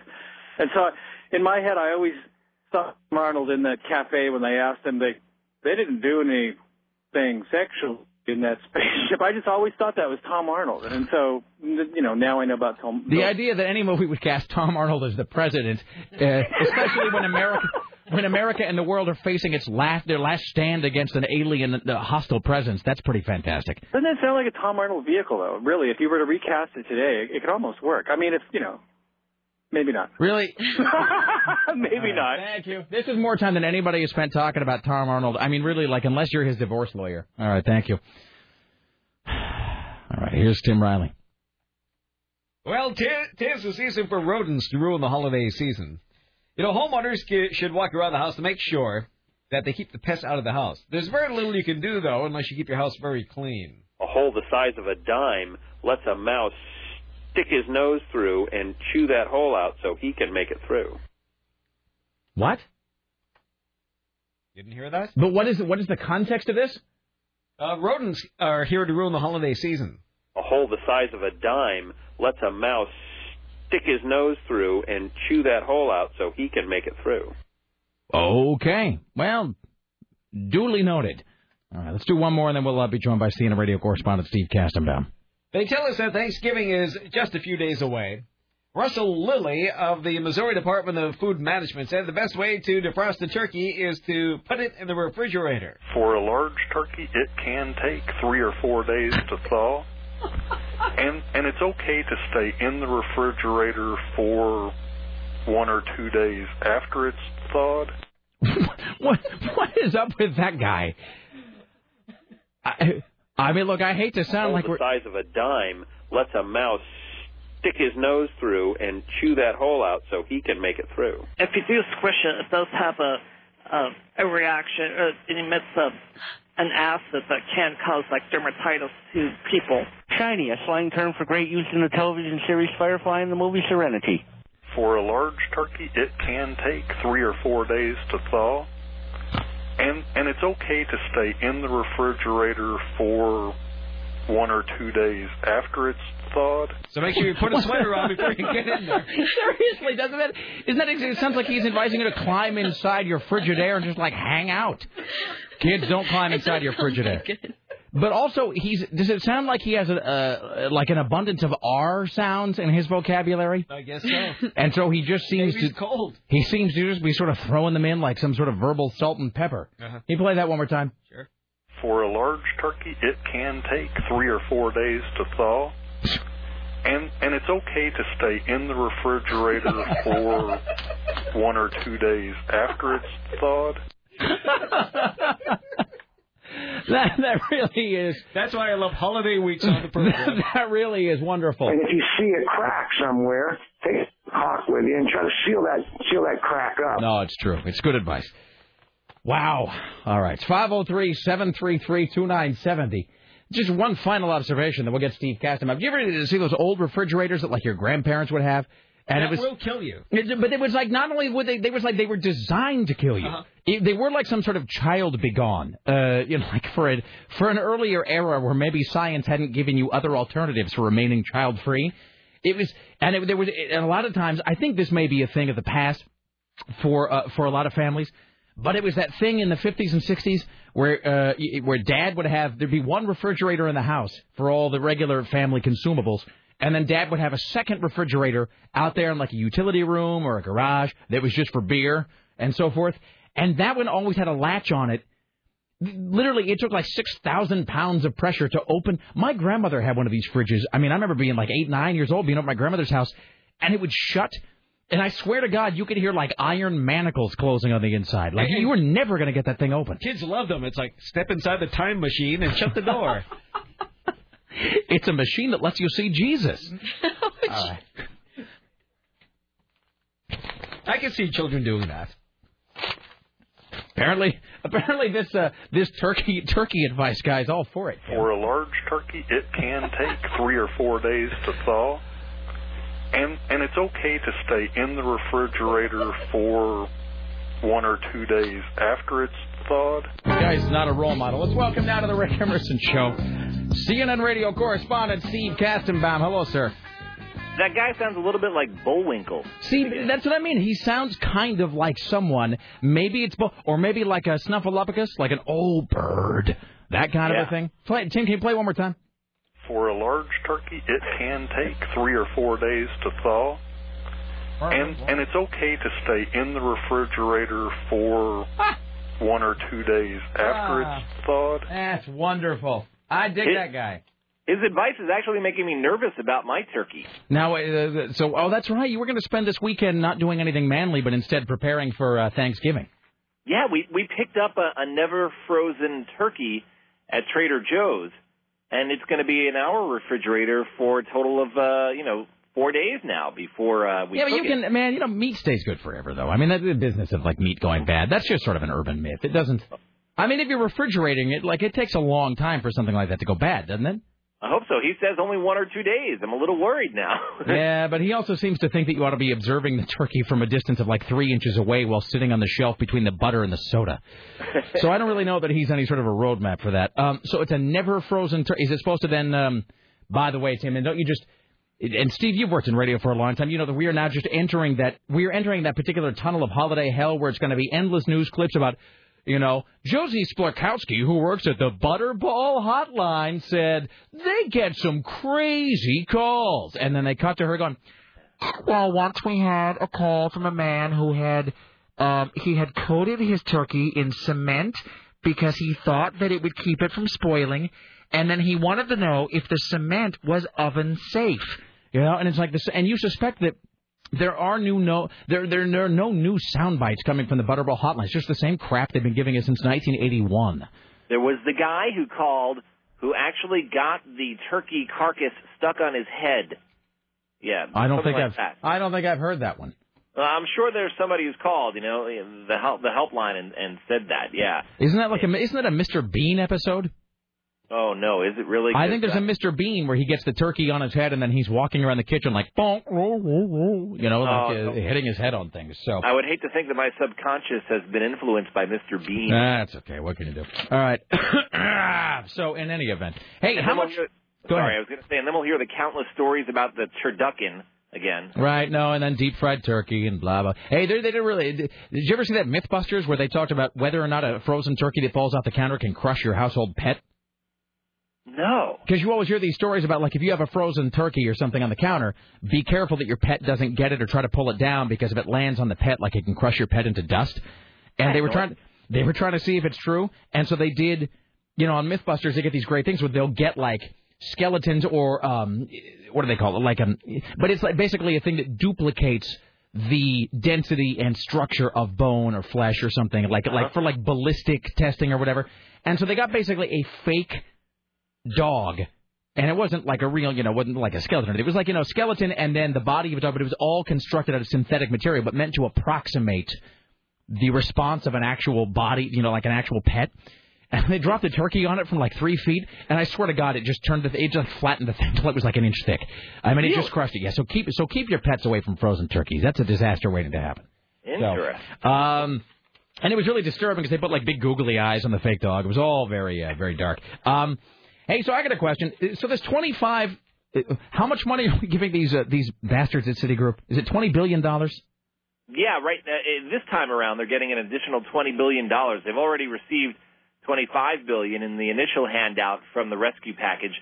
Now they're getting another $20 billion, and the FDIC and the Treasury Department are going to back something like $300 billion in toxic assets that Citigroup has, which is really just a fancy way of saying they've got a bunch of loans out there that they don't know whether they'll be able to, repay them or be repaid, and so any losses above $29 billion, you and I, the tax holders, are pretty much going to start covering the cost of that. Okay, I was just actually going to say, first of all, I know that under the Bush administration, this last Bush administration, they made it a lot more difficult for people to file bankruptcy for individuals, because they want you to take responsibility for your decisions. Right. So it's interesting to see that the banks have all these so-called toxic assets. First of all, toxic asset doesn't sound like a thing that any reputable banking or lending organization would stand behind because, it's toxic. So they're never going to get that money back. But I guess it's a lot easier when the money they're backing it with just belongs to Steve Kastenbaum and Sarah and Tim and Rick. Also, so this follows 25. So this is, in fact, a total so far of $45 billion that these guys have gotten. Sure. Yeah. So here's a dumb question. Where is that money coming from? That's the question that was put to Barack Obama today. I mean, isn't this country, I hate to interrupt, isn't the United States already in debt like $1 skillion? Yes. Okay, so we have a big deficit going on here, and he was asked that by reporters today when he unveiled his economic team. And he said, look, basically he was saying, we'll worry about that down the road. Right now we gotta take care of this problem. And, later on we stand to make some money off of all these loans and all this toxic asset. All of these toxic assets that we're taking on, we can make some money off of that down the road, but we'll worry about that later. Right now, we just got to make sure we put the financial system on firm footing, is what he was saying. On firm footing. Basically. All right. So I don't even know where to begin. Tim just showed me. Tim, is that just in, that story? Yes, it's just in. I believe we have some utterly lame and predictable news story about how the auto industry, I swear to God, is planning a carpool to Washington, D.C. That is, file that under Too Little, Too Late, you jackasses. So these are the guys who are, like, flying the private jet there. By the way, can I read you? This is a listener email, Steve. I'm going to read you this. I could take credit for this, but that would be wrong. This is from Bob, who says, Rick, do you want to see if the CEOs of the big three are serious about turning things around? Have them fly their private jet back to Washington, then offer them this deal. The automakers can have $25 billion if the CEOs hand over the keys to the jet, take a Greyhound back to Detroit, and have their offices cleaned out in 72 hours. Congress could then hire at a reasonable salary people that could actually run the companies. If they don't like the terms, they can fly back to Detroit, keep their $28 million salaries, and never come back to Congress asking for anything. That would be a really okay, I'm telling you right now, you want to suggest this, just like underneath, like on deep background or whatever, pass this along to some senator, some congressman who wants to make a little splashy name for themselves because they're thinking about running for something in a few years, where some senator stands up and they say, and he stands up and he says, with like the appropriate, Aaron Copland music underneath him, he says, I, for one, stand in this hallowed hall of government, and I am prepared to offer my full backing and support for this bailout and rescue of the American auto worker. In exchange, I only ask for one thing, and that is that you three men who have steered the company to such rocky economic shoals, take even the barest rudiments of responsibility. Responsibility being the cornerstone of our great system of finance. I ask that you take a Greyhound bus back to Detroit and that you leave your office keys with me. Security will escort you to your office. You must have your desk cleaned out and be at home within 72 hours. And there you go. And the thing is, probably wouldn't happen, but you know what? That would get on every network news channel in the world. Oh, yeah, it wouldn't mean anything, but it would get on every news channel for Seriously, sure, yeah. Some guy needs to do that. Some Tommy Carcetti guy who just wants a little bit of publicity should totally do that.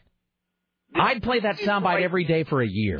Did you ever write a speech for a congressman or something? Because you're so good at this off the cuff. Well, here's the thing. Everybody has one special gift. Mine is at emulating hackery. That's it. I mean, if you want to give me something lame, cliched, tedious, predictable, strung together out of just, all sorts of pithy, pious, sort of sentences that mean nothing, I'm your man. I can do that. So. Yeah, hacks make a lot of money. Maybe you should think of a job change. Well, you know what? It's like they have, they have guys who are like script doctors. You go and you polish a Hollywood script. And, one of my heroes, Aaron Sorkin, did that, still does. I would totally lend myself out right now. And look, here's the thing. I don't care what party you belong to. I don't care what your ideals are. You could be you could be for rounding up and imprisoning everybody with webbed toes. I don't care.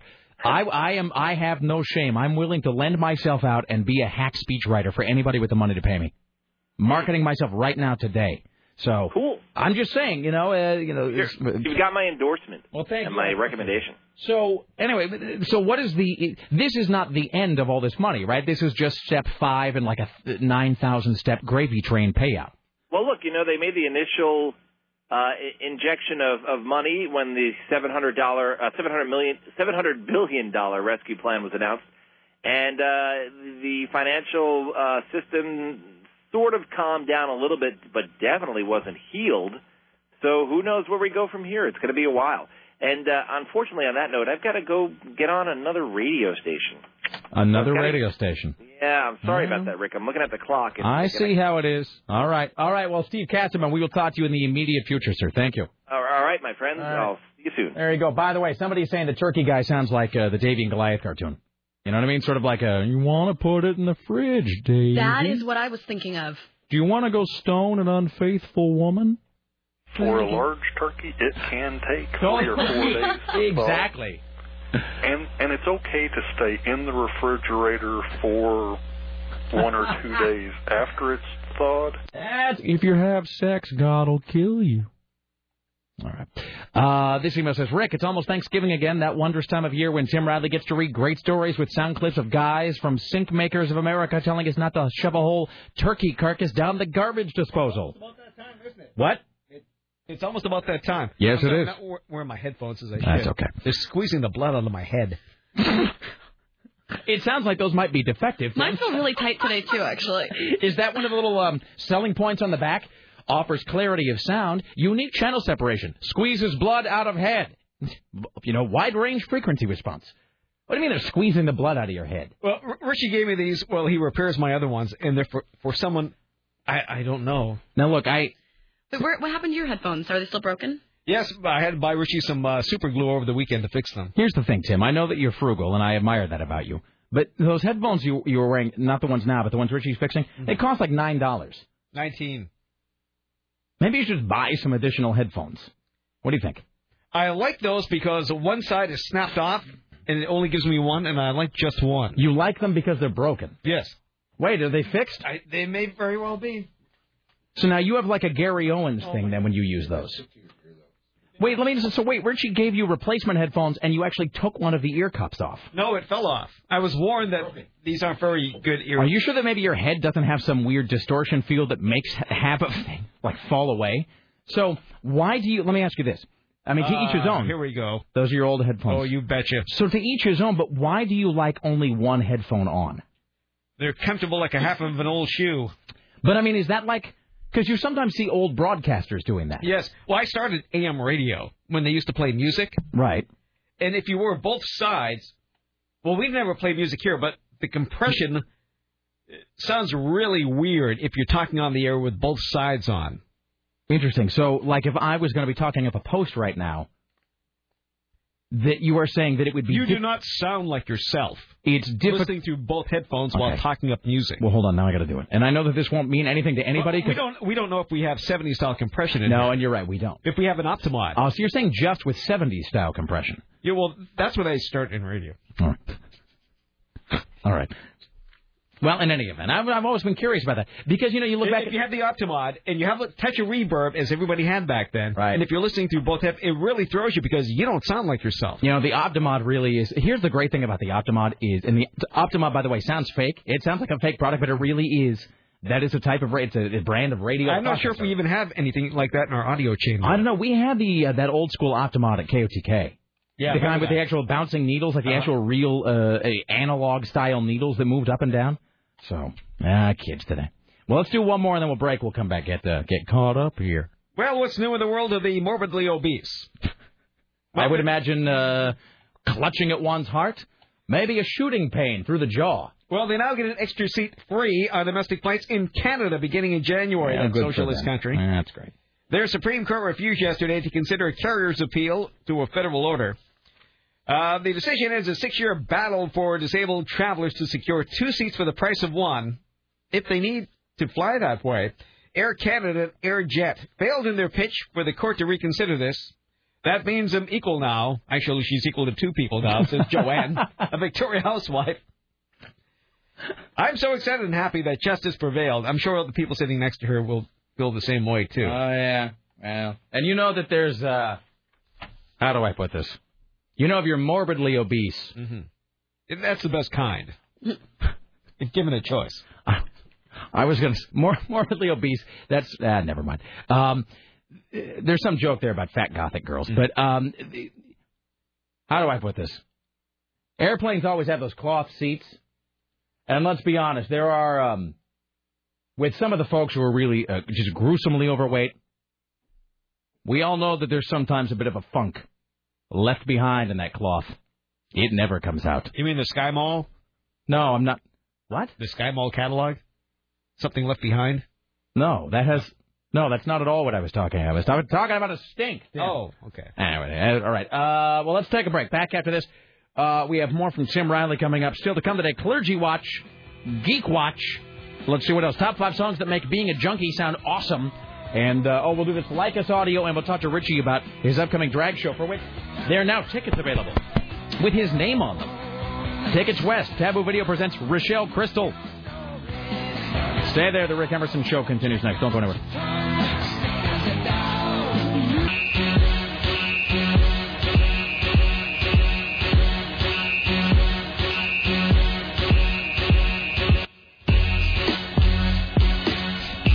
Why, hello, it's the Rick Emerson radio program. It's 503-733-2970. By the way, somebody says there's a bodega. What is that? A bodega? Yeah. It's like a small corner store, like in New York, where you can buy... Sounds like a slur of some kind. You can buy, like, sandwiches and cigarettes and beer and sandals and just, like, has a little bit of everything. Bodegas are amazing. All right. I just don't want my sister to date one. Let's see. On North Denver and Kilpatrick, that has the new flavors of Viso.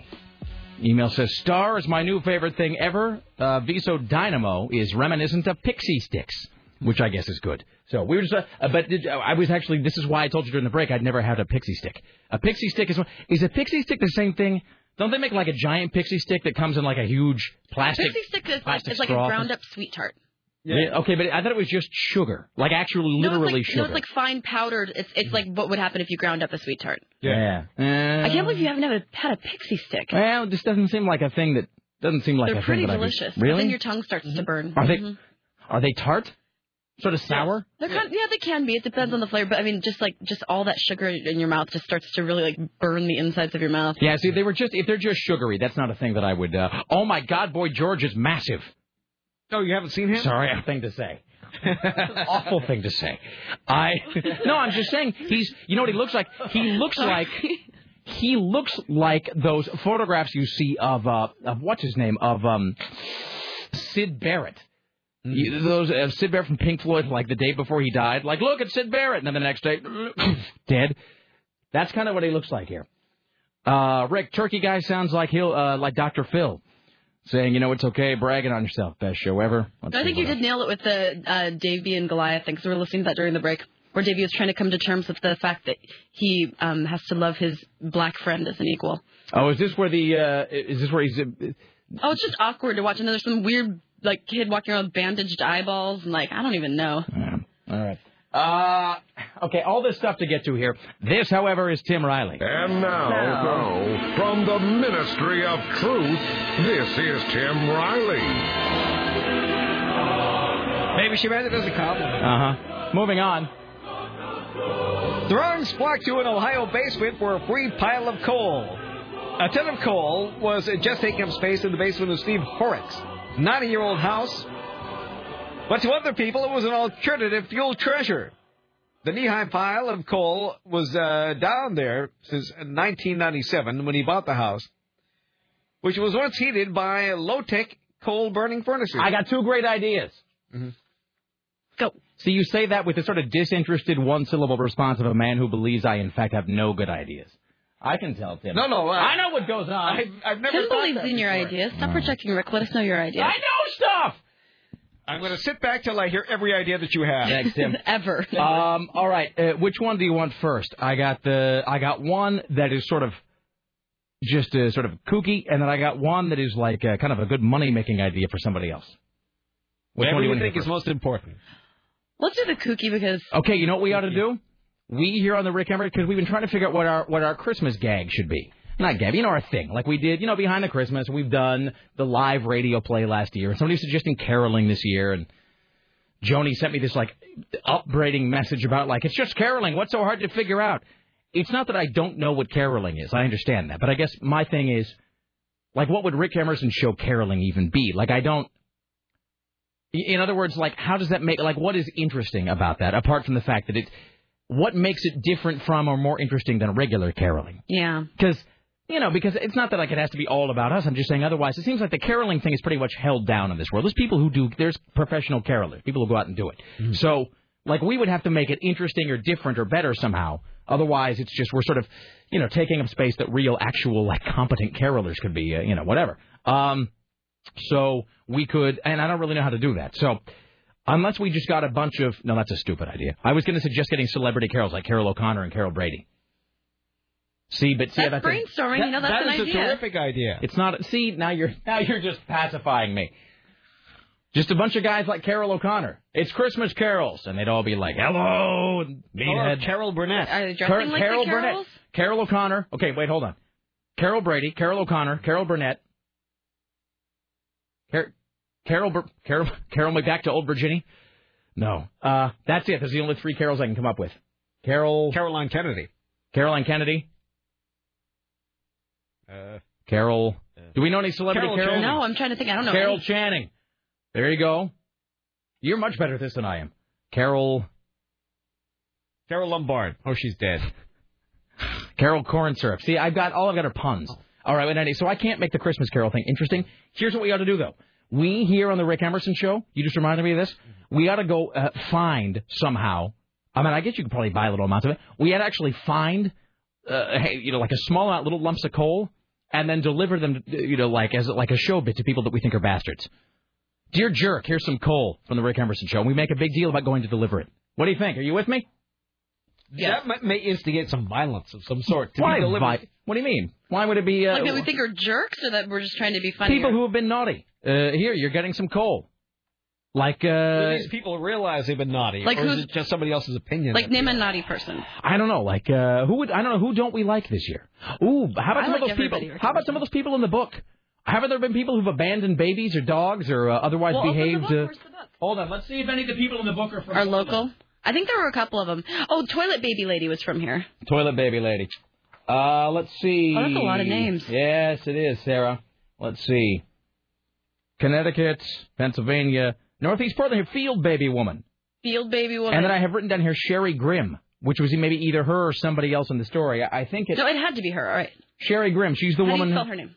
C-H-E-R-E, like Sherry, C-H-E-R-I. Grimm? Or C-H-E-R-I-E. I-E. Grimm with two M's. Grimm. Yeah, and then I have written next to it, Field Baby Woman, Northeast Portland.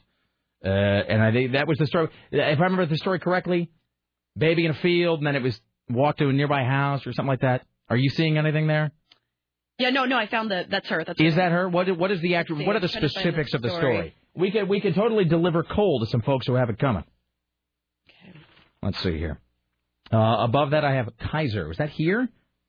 Kaiser. I have Let's Kid Wander. That's somebody or other.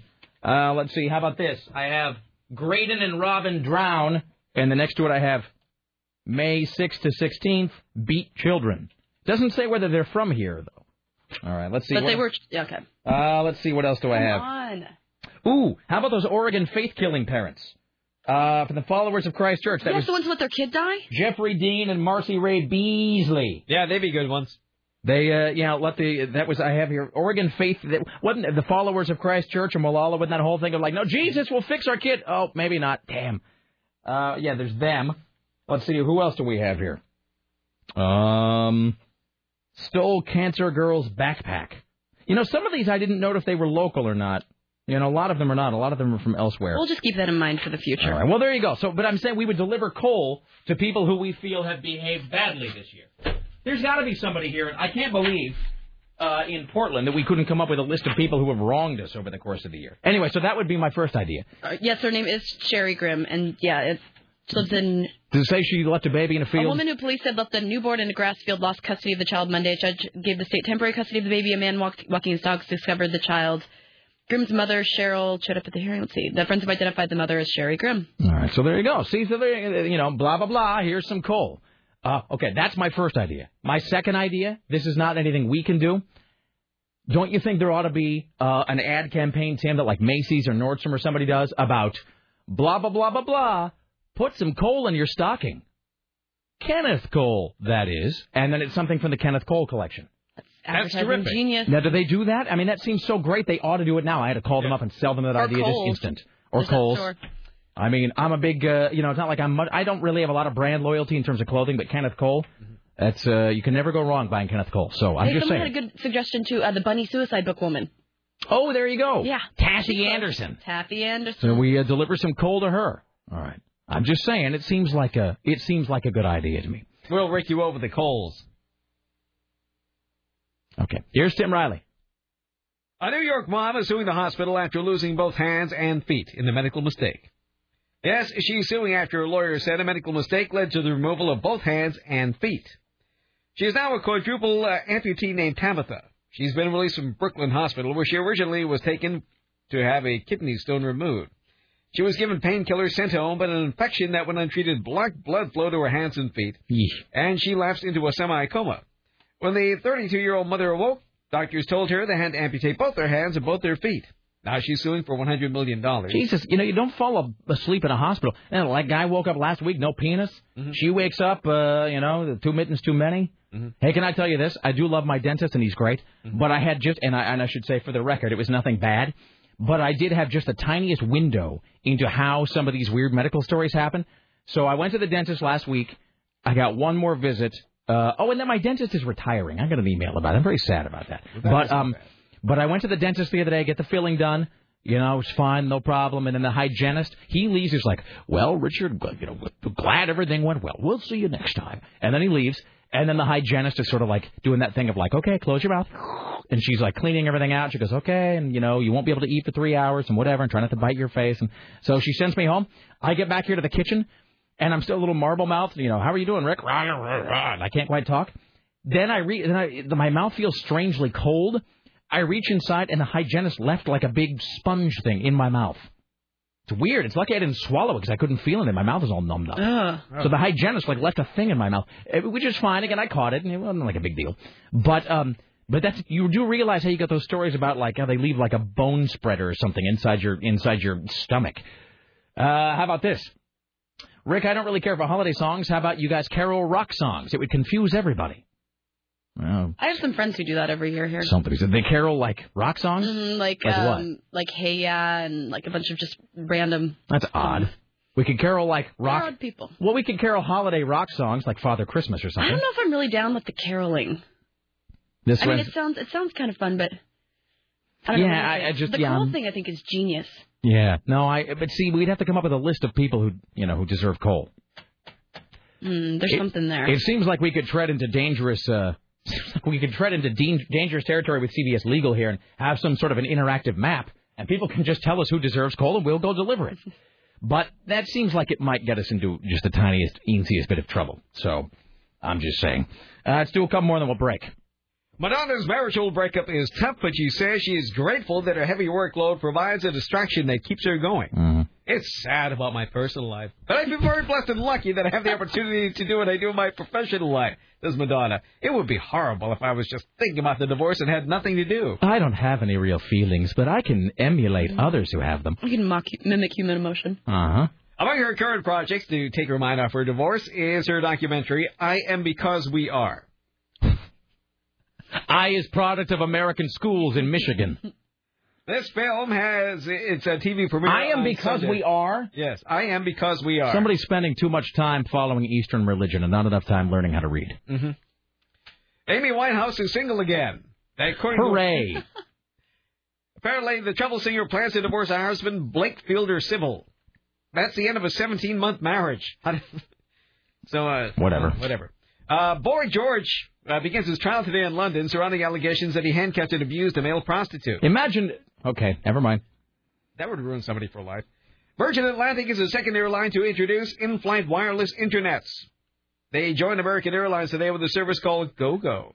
USA Today reports the Wi-Fi connection allows you to browse the World Wide Web, send email and instant messaging, even connect to security networks. Not allowed will be voice calls out of courtesy to other passengers, not that it does anything to the flight itself. Virgin will initially introduce the service on the single Airbus A320 aircraft. And it'll be, $9.95 and $12.95, depending on the length of the flight. So it's not free, but it's fairly cheap. All right. Well, let's do one more, and when we come back, we'll talk to Kristen Bowie, find out about this call to the Leica show that involved her on Friday. Then we'll play the call itself. Then Richie wants to come in and talk about his drag show that's going to be happening December 13th. We have tickets, by the way. And I really have to say, I don't mean this in an Eddie Haskell way. I really am impressed by this. I'm looking at these tickets. These are, it's some snarky. These are real tickets. Yeah. I mean, they're from Tickets West with the barcode and everything. General admission, admit one. Taboo Video presents Rochelle Crystal at the live in the North Bank. He's the only name on the ticket, by the way. Mm-hmm. I mean, apparently everybody else is just like he's the headlining act. There are no important special guests. No, and then there's his website, Rochelle.com, which I haven't even got to. Does anybody know what's there? Yes, it goes to his Rochelle MySpace page. Oh, okay. So it's if you want to go there, that's Rochelle, RITCHELLE.com, like Rich Ella, Rochelle.com. So let's do one more and then we'll break. After 4 seasons in syndication, Tyra Banks' daytime talk show was moved to the CW afternoon block. That's the home of Outlook Portland. According to reports, the bad economy had a role in moving the show out of syndication, as many stations are being forced to make several budget cuts. So in order to save money on Tyra's show, they're also going to cut down her number of production weeks. The schedule will be reduced from 34 weeks to only 26 weeks for Tai Tai's chat show. Why is she called Tai Tai? The new Tyra on the CW will feature an encore episode from the first 4 seasons at 3 p.m., with the new show airing at 4. Old Tyra shows will continue. Late nights on Oxygen, well, nobody will see them. This is really confusing. This season, the Tyra Banks show averaged a 1.0 household ratings. That's up 9% from the same time last year. Hey, but the weird thing is they still produce new episodes of Jerry Springer. Mm-hmm. You remember when Jerry Springer said he was retiring like 6 or 7 years ago? I was thinking about this, actually, about Jerry Springer, how...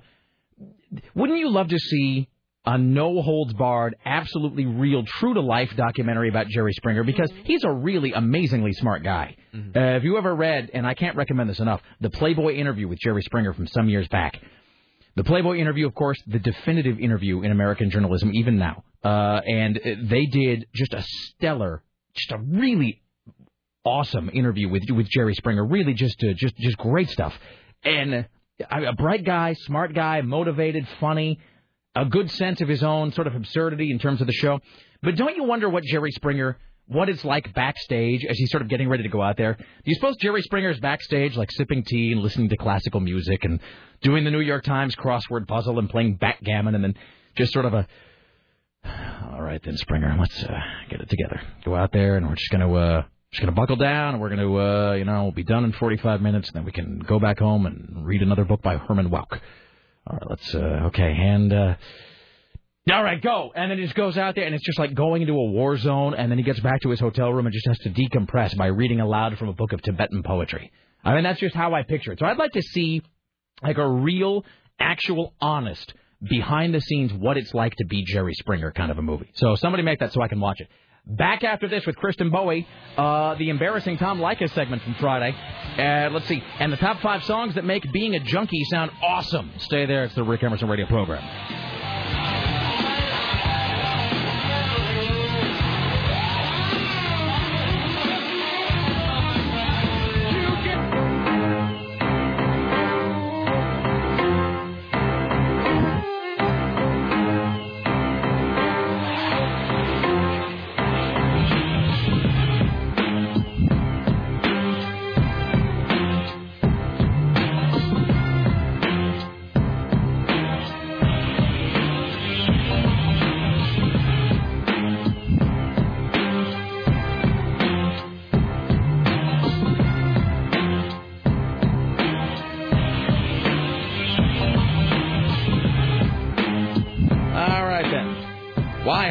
The Rick Emerson Radio program. It's 503-733-2970.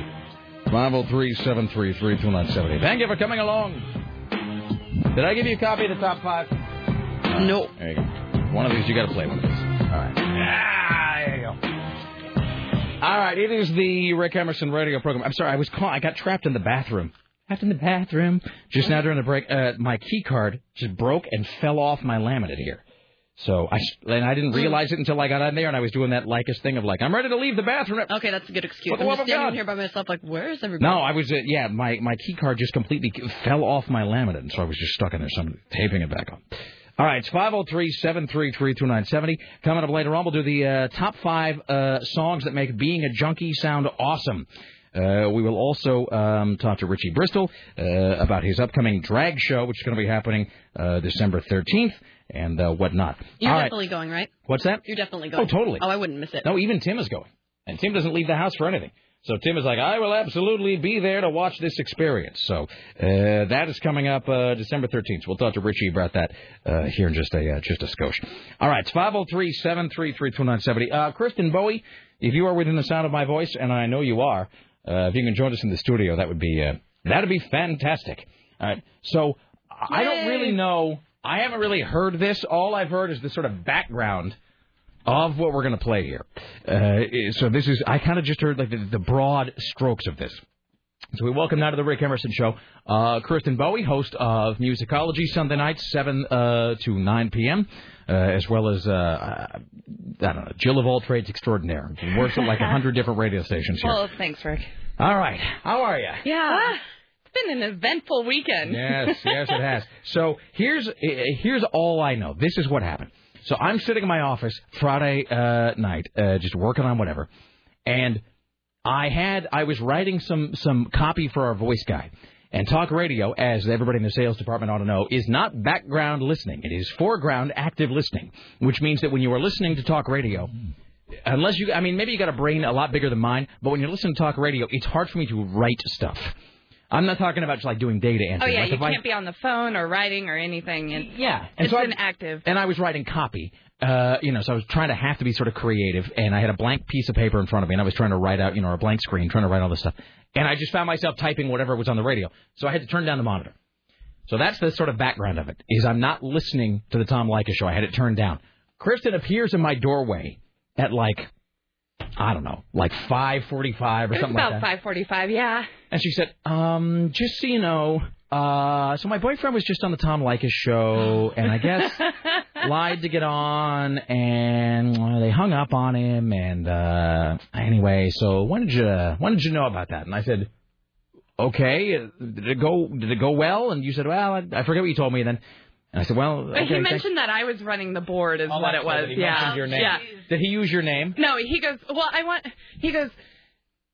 I want to do something special for my girlfriend. Oh, God. She's running the board for your show up in Portland. I'd like to subject her to the ridicule of a national talk show. And of course he's doing a remote, so everyone's like, boo! Oh, God, the remote? Yeah. I was that dad dumped that bitch that day. Oh, excellent. He was your bitch. Yeah, well. So that's the first part of the, as I hear that your boyfriend is called Lycus and had gone on and, no offense, done some sort of jackholery. And, and then it sort of ended. And then the next thing I know, I get a text message from Kristen on my phone. And it says, Dean just called me. And Dean is Dean D'Amelio, who is Tom's call screener. And it says, Dean just called me. And I texted back. And I said, how did that work out for you? And I thought maybe he just called to be like, hey, and I'm sure your boyfriend's a great guy. I've never met him, I don't think. But I'm sure he's a nice man, Kristen. But I thought that Dean had probably just called to be like, hey, tell your jackass boyfriend not to call the show anymore. And so I tell Kristen, how'd that work out? And I didn't hear back. Next thing I know, Kristen, I think you came back to my office. You go, so I was just on the Lycus show. Oh, yeah. Wow. In front of a live audience. Yeah. Not to mention nationwide. Yeah, they called me. And so that's all I know about this. This is all I know about this. And so I've got. That's about all I knew about it too. So. Now does he do this? Now is your boyfriend given to calling radio shows? I have, I don't know what he does. I told him, I was like, if you want to do any of it, do your own thing. Just keep me out of it. But I mean, not just like us. Like, does your boyfriend? Is he one of those guys? Because I mean, everybody knows guys like this. That like, what do you do? Well, I sit around and I call talk radio programs. No, that's not how he is at all. He used to work in the business at one point. All right. So across the country. So. Now, is that the answer? Have potential to be awkward. Is that the answer you want to stick with? Yeah. All right, hold on a second. If I can just let's see if we can just. Richie Bristol, can you come to the studio, please? I just want to clarify something here. I'm just double checking because I want to make sure that everybody's on the same page. Richie's busy. Field. All right, Richie, am I supposed to be putting this on hold? All right, whoever you are, you're going on hold. All right, Richie Bristol entering the studio now. Hello, Richie. All right, can you put the dog on the floor? All right, thanks. All right. Richie Bristol, our intrepid PA. Are you still wearing heels? Yes, ouch. All right, good for you. All right, so I don't even know how do we begin this? Okay. It's like we're having an intervention. So Richie, okay. Yeah. If I were to ask you to comment on this statement as true, false, or unknown, how would you comment on this? All right. If I were to say Kristen Bowie's gentleman friend doesn't typically call radio shows, how would you respond to that statement? Would be true or false? I say he does. All right. So what radio shows, to the best of your, apart from the Lycus show on Friday, what radio shows does Kristen Bowie's boyfriend spend his time calling? Well, I'm so glad I work a lot. I remember 7-8 years ago when I was working with the Marconi show, he was calling that show. I remember one time we did a listener party and got in trouble because he got caught there. I know of this party. Wait, what for? Listener party for who? For us? For Marconi? No, for Marconi. What happened? He was at the. This Marconi was at Entercom, but what happened? We were this at was before I knew him, I should say. We were at Barracuda's, and do you remember some lady was pleasing him at the bar? Wow! No. Wow! Yeah. Your boyfriend? Yeah. Okay, so here's the story that I got. So what is the story that you got, which I'm sure is the truth? Well, it's all I have to go by. So they were at this listener party. This is your boyfriend and a lady. I don't know the lady. I didn't know him at the time. Mm-hmm. It's really none of my business, but I know the story. And they were drinking well into their drinks, and all of a sudden he said that she had gotten into a specific area, and they got thrown out of the bar. In a specific area? Yeah, like on his body? Area on his... Like her person. hand had gone to a particular place on the map of his body? Exactly. So you didn't get thrown out of Barracuda for doing seriously, that? Dude, I've seen worse at Barracuda. I've seen women full on, like, getting it on. Weird, gross turnaround, like grind their ass into guys dancing, like... That's like mild for Barracuda. Yeah. So, now, Richie, is this the same version of the story you've heard? Nope, I was there. What is the version of the story you will relay having been there, Richie? Well, how can I describe it? Richie, I'm just going to say it was in its past and it doesn't bother me, so you should say whatever. Kristen's her own woman. No. Kristen's a very self-possessed woman. She's very... Thanks, Rick. You sound very egotistical. No, not self-centered. Self-possessed, meaning you have a strong sense of self. Yeah. No. I would never. You don't shake. No, we love you to death, and I mean that sincerely. I would never. No. I would never say that you're self-centered. You are self-possessed, though, meaning you have a strong sense of your own personality and skills and worth and all that. You are not like a lot of people who depend on, some guy, some girl, whatever, to get your own sense of worth. Your sense of worth comes from within and from the fact, your knowledge, your awareness of the fact that, you know what you want and you know what you're good at, whatever. So I'm not trying to wax your car. I'm just saying, you don't need no man to give you your worth. All right, so that being said, so Rich, you having been there, what is your recollection of the story? You have to, keep it clean, obviously. But well, when people do things in public like that, usually when there's a woman involved, people don't care as much when they see women parts. Right, totally, yeah. But if all you see is men parts, you got issues. So you're saying a lot of people at the so he saw his man he was tackle out? They were like, hey, you got to get out of here. Now, the act that... Put your pants up. The act that... Wait, so he took his pants all the way down? No, but... No, wait a minute. But the act that she was describing, is that the same act that you witnessed in terms of it involved the woman and her hand? Oh, I didn't get to see. I couldn't see because of security. But his pants were down? I don't think they were down. It was but they were very open. But he was woohoo, here I am or something. It was go so would time. you say that it was that he was probably that it was involving the hand? Yeah, talk to the hand. See, I told you I couldn't do it without. All right, but you're saying that afterwards you're saying that once they left, everybody was glad they had left, and so everybody decided to give him a hand. Yeah. For having left. Yeah. Yes. And gave him a hand. Yeah. For leaving the bar. Oh, yeah. All right, okay. For the entertainment, I guess. Yes. So let's flash forward now But he more would call the time. show. He would call the show at that time. All right, so he was Big Marconi. I think he was a recurring character. Yeah, he had a point, name. yeah. It was like the random comment. Okay, so now with that, would you say then that his calling radio shows is, I mean, apart from Lycus, is sort of at an end, Kristen? I don't know. He's like Phil Henry. You know remember Phil Henry? Didn't he used to talk to himself? He'd have these different characters where he changed his voice. That's him. So, where else would I have heard him? Like, what other shows? On this show? Many a times. Like, I don't know anything about that. I recognize his voice. So Kristen's boyfriend calls it like in the past or now? In the past. Like when? Like what is the last time since I've been here? I remember he called like a month ago. From last year. And he had to get dumped because he said something kind of rude.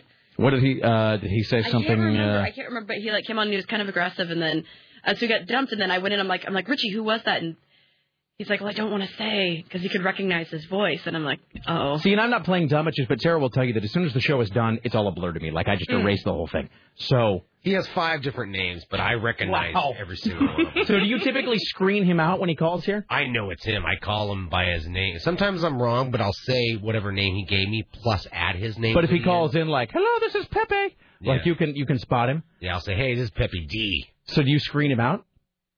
Sometimes. Depends on... Has he called? He hasn't caused a ruckus, except for, I guess, this one time we had to dump him. No, sometimes it's funny. Sometimes you guys call him on it. All right. Okay. So that all leads up to last Friday. When I guess now, Kristen, tell me what I'm getting. This is all one big file here. Yeah, so it's what one is file. this It's here? basically his call, and then immediately afterwards it's my call because there was about 10 minutes and like 5 other calls in between. So you sort of edited it together. I feel so bad for you, man, with like that, like with the live Lycus crowd. Oh my God! As soon as I heard his voice, I'm like, this isn't over when he hangs up. No. How long? So you're there, and again, Kristen was behind the board for Lycus on Friday, making sure everything plays correctly and whatever. And so then Lycus takes the call. How long into this call that we're going to hear, how long did it take you to recognize that it was your boyfriend? Oh, God, instantly. Was he using a fake voice? No. Oh, that's okay. No. So the next sound you'll hear will be that of Kirsten Boy's boyfriend calling Lycus on Friday. Let's see if I can get this to him. The Tom Lycus Show, hello. Tom, I don't know if this is going to sit well with you and your audience, but I'm calling in to do something nice for my girlfriend. What's that? Instantly. Wrong foot. All right. I'm like, and you have to do it in front of a live audience. I know. Well, she's actually running the board for your show in Portland right now. Oh, God.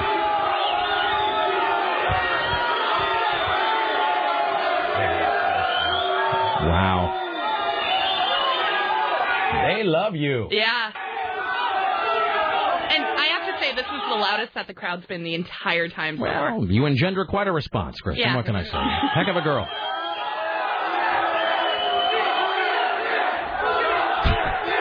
I like how all he's done is acknowledge that he has a girlfriend, and you are therefore dump worthy. Yeah, it's it's like his audience. Gotta love him. Yeah. This is wonderful. I'm sitting there at this point holding my head in my hands in front of the board going, oh, God. Did you know he was calling, or was it just a complete shock? Complete shock. I wasn't expecting it. So...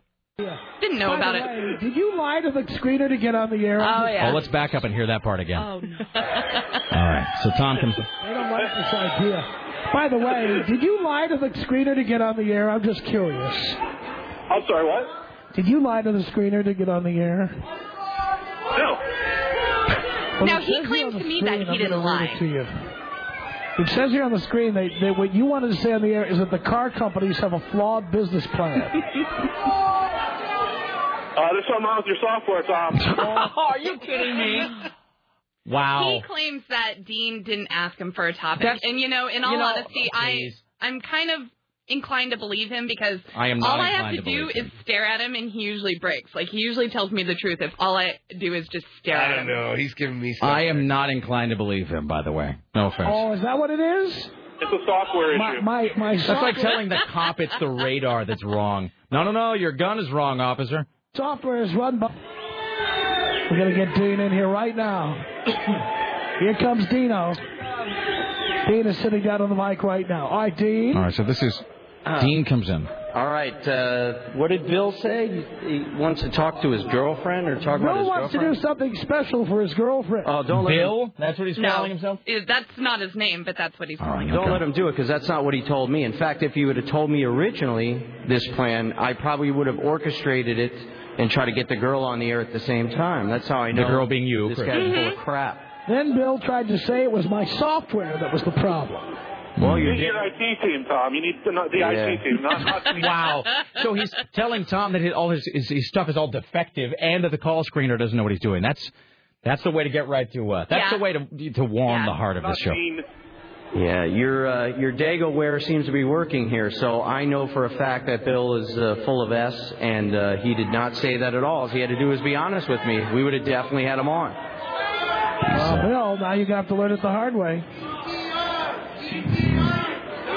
And don't try to squeeze it on the air either, Bill. That's why we have a delay. That's what I thought. And they hang up Thank on you, him. Sir. That sounded like they yelled something. That sounded like him hanging up, by the way. Oh, I'm not sure. Yeah. All right. It could have been either way. Okay. So now you're listening to your boyfriend on Like Us, and you're thinking to yourself, oh, God. As soon as you heard like us say, now you're going to have to learn the hard way, or you're like, oh, crap. Now, did you call him as soon as this was done, your boyfriend? No, he called. He called me. Honey? I was not like us. No, there was no apology. No apologetic tone. Really? Did you hear that? Did he know you were laughing in the background? Did he know you were running Like Us Friday? Oh yeah. Hey, we honey. live together. He knows my schedule. Guess what show I just called? Well, I wonder which one. And what was your tone when you answered the phone? I was like, why? Why'd you do that? You used to run Like Us. You know better. What was his response to this? You never told me not to. I'm like, like it's a show. You never better. told me not to. All right. This is like when your mom would come home and you've set fire to the living room rug and you're feeding your brother motor oil. You never said that was bad. You never specifically said. His girlfriend is on the board in Portland. That's what he said. Yeah. This is about the time where I run up and talk to you. And he wanted to use our show. You know what? Send her a text message. None of us care about your girlfriend or that you're in love. And it's right couldn't care less. And so this is when you're talking to me. Yeah, this is when I knew he was calling me. I knew that Dean was going to track me down at this point. You want everyone to know how much the two of you love each other. Exactly. You wanted her to know that while you're sitting there in Santa Monica and she's sitting in a fallout shelter in Portland running the board for our show, you wanted her to know how much you love her. And not only that, you wanted all my boys to know how much you could sense they were about to call you. Your spidey sense. As soon as that music started, I'm like, this isn't over. Oh, no. Here we are, cynics that we are. There you are. Her and And there she is, an employee of CBS Radio, and her boyfriend calling in trying to get personal messages on the air. Wonder how they'd feel about that down at corporate. How was your weekend, Rick? What? Oh, my weekend was fine. You can't blame her because he's the one who called in and tried to surprise his girlfriend with a message of love in front of all of us. All I want to say is, you may think you're in love, but any day now, maybe not next week, maybe not next month, one day you'll call me and you'll be telling me, Tom, I'm miserable. Thanks, Tom. I'm miserable. All right, so right now, is your phone ringing at this point? Are they talking to you yet off the air? I think he goes to break after this so they can track me down. He even goes, we're going to try and track her down, so we're going to take a break. All right. Teens on the phone trying to call the board operator in Portland right now. I didn't hear this part because that's when I ran up to tell you all about it. Did they call the warm line? No, they called the actual studio line. While Dean does that, we'll take a break and we will come back here. And then with immediately the next after chapter this is mine. in our little saga. Coming to you, Kristen. Yes, it is.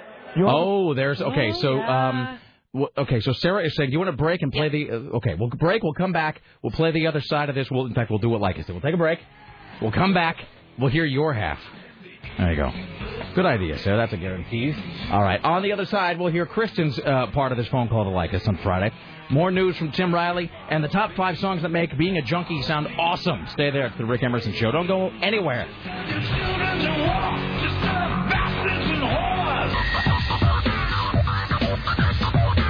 Why, hello, it's the Rick Emerson radio program. It's 503-733-2970.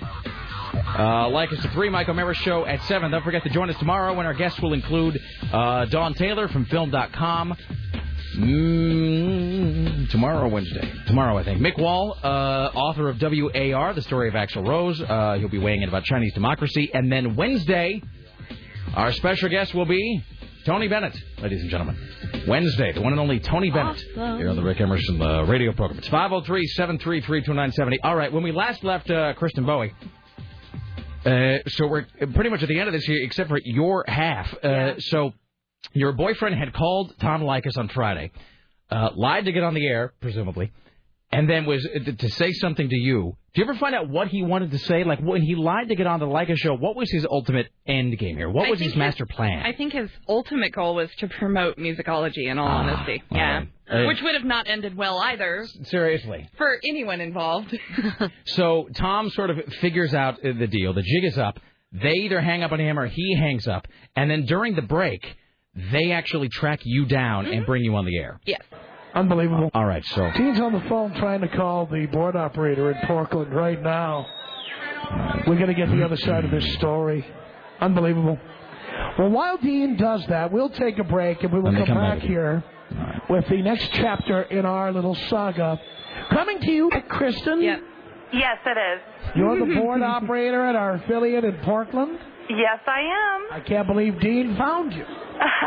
You know, it's so hard to locate a board op, right? I know. Well, you guys don't have phone numbers that are listed, you know. Yeah, I understand. So, were you aware that your boyfriend was going to call in? No, I was not. Were you aware that he was going to lie to Dean to get on the air? I did not realize that either. He must really love you. You know, he must. My goodness. Wow. I don't even really know what to say. Because I know how much board ops make. Yeah, I'm sure you do, Tom. Yes, I do. One thing we have in common, we work for the same company, Kristen. That's amazing. I know. CBS is a fine radio division. Absolutely. I know I like my paycheck, I'll tell you that. Yes, I heard that voice and I was just like, oh, goodness. Oh, did your heart sink? Not necessarily I would say per se. When I busted him for lying to the screener? You know, I think I'm going to have a discussion with him about that one. Yes. He should know better. He could have told us the truth. Yeah, he could have, but he did not, and I do apologize. Well, that's not your fault. We're not blaming you, of course. Anyway, so how's business there in Portland, Kristen? Fairly busy now. I'll bet. Yeah. I'll bet the entire sales department has come in there to look through the window at you. Yeah, that's kind of how it is. They're lining up outside, the studio. I know how that works. All right, Kristen, we just thought we'd check in with you. All right, thank you, Tom. There goes Kristen. She's in love with Bill. All right, there. See, he was actually pretty cool. He was so nice to me. I was... See, because that can be intimidating. Tom is kind of an intimidating guy. And he has those long pauses. He's trying to get you to say more. Yeah, and that's why I didn't. I was like, this could end very badly if I keep going on. So I'm just going to let him kind of steer the call around and... Well, and don't take this the wrong way. The worst thing you could have done was to defend your boyfriend. Oh, yeah, I know. He's a good man. Tom would have just crucified you. Well, at that point, I didn't really want to defend him, so... Well, good for you and good for Lycus. I think... No, everyone involved was very, very nice, and I was very, very pleased at that fact, because that call could have ended a lot worse than it did. Okay, now we have to ask, and then we'll go to the Ministry of Truth here with Tim Riley. So I have to ask, after all of this... Because it's got to be nerve-wracking. You go on the air with Tom Likas, even though he ended up, he was very cool. He was obviously treated you very well, recognized that it wasn't your fault. But I mean, it must have been stressful. So what was the phone call to your boyfriend like after all was said and done? And what is it like today? It was a long weekend. Was it a strained weekend? I think, if I were Scotty J, it would be a pillow wall weekend. So, yeah. All right, then. Well, that's fantastic. Have you made him promise not to call any more radio programs? I just looked at him and was like, why?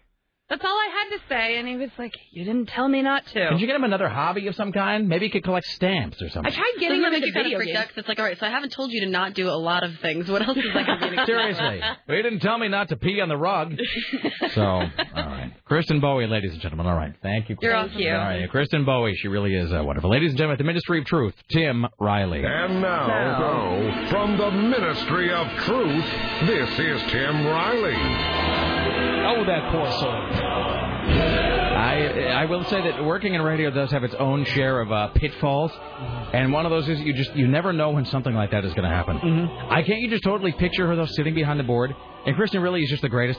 Sitting there behind the board, and then she hears that voice that, oh, God, is it? It's a sinking feeling like, no, God, no. Well, and then it's like unfolding layers of hell, like when Dean, the call screener, calls her, and then it's like, and we're going to have you go on the air live with Lycus. I mean, it just must be... I mean, it's sort of just like one layer of nerve-wracking onion after another being peeled back. All right, here's Tim Riley. Deep frying a turkey is being called dangerous. Experts on deep-fried turkeys say people shouldn't try to cook their turkey in a deep fryer. The method of cooking is very hazardous because of the danger of fire and burn injuries. Underwriters Laboratories and the U.S. Consumer Product Safety Commission are carrying out tests of deep-fat fryers. They're worried by the increasing reports of fires relating to turkey fryer use. They want to make sure that they let people know that it's not a very wise way to cook turkey. Maybe we should go back to the old-fashioned way of using a real turkey and letting it thaw in a refrigerator. Is that like editorial comment there? I couldn't quite tell. No, something was supposed to play that didn't.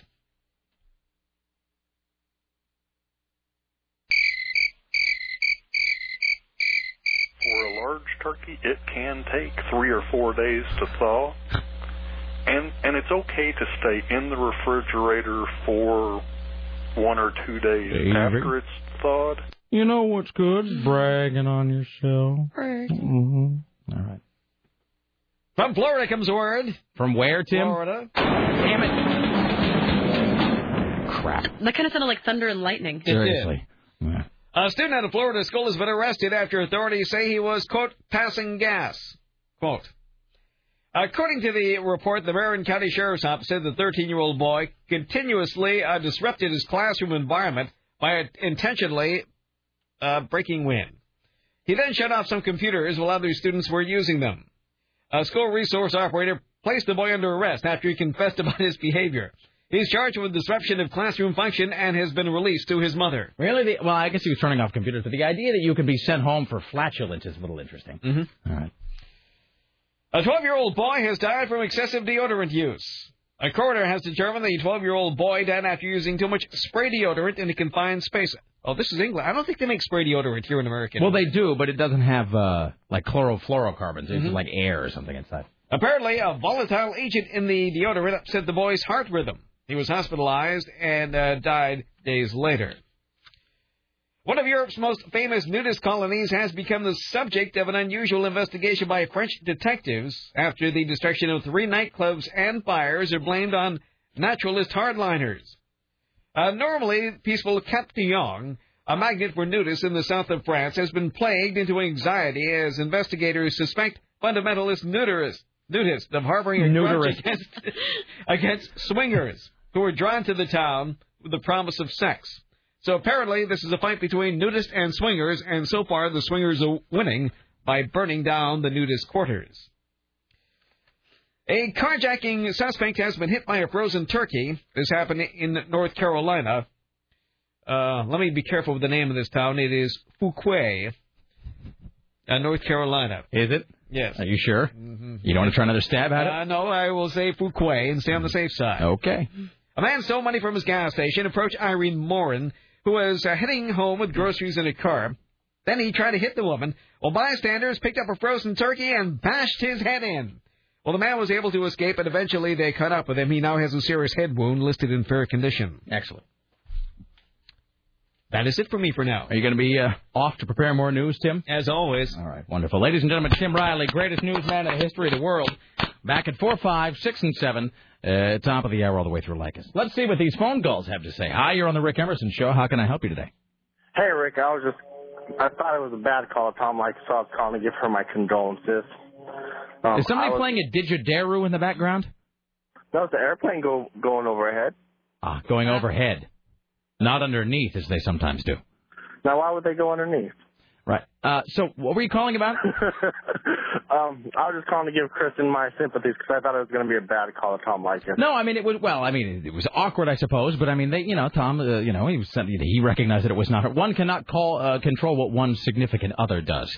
So. Yeah, because I was the guy, I think about 6 years ago at the Crystal Ballroom. Uh-huh. I got yanked up on stage and everyone called him a pussy. Yeah. It was you that what happened? I don't understand. You went on stage when Lycus was here. You went on stage to the Crystal Ballroom. What happened? And it was my dad that called me out because he didn't like my girlfriend. Oh, dude, is this like I remember you? This is where I met you. They were trying to get you to dump your girlfriend live on the air, and your dad of all people was trying to get you to do it, and you wouldn't. And there was the whole crowd going like, "Pussy." Yes, and they called me back the next 2 Fridays because they thought it was funny. And it was, sir. No offense. So are you still with her? I'm married and have a child with her. Yeah, well, there you go. See, so I'm over 25. I'm 29. So sometimes these things do work out for the best. Very true. All right, thank you, sir. Yep. All right, there you go. All right. No. Tom is. You know what? I tell you, Tom typically does have great sympathy for those who work in radio, though. He was there. Mm-hmm. He was one of those guys at one point. Hi, you're on the Rick Emerson Show. What's up? Hey, Rick. Hey, Sarah. Hey. Hello. I just went to my local market, and they have the new Viso flavors, Dynamo and Star. Excellent. What is your local market, sir?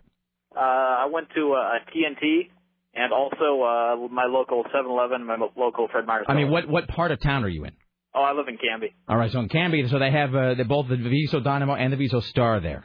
Yes, and I got a couple of each, and I'm about to crack open Dynamo and see how it tastes. All right, it's quite something. Like I said, they're both pretty great. The Dynamo is the first one I tried, and it really it was exceptionally refreshing. And the Star is my favorite. I love it. Star's good too. That's what I had before today's show. Excellent. Enjoy, sir.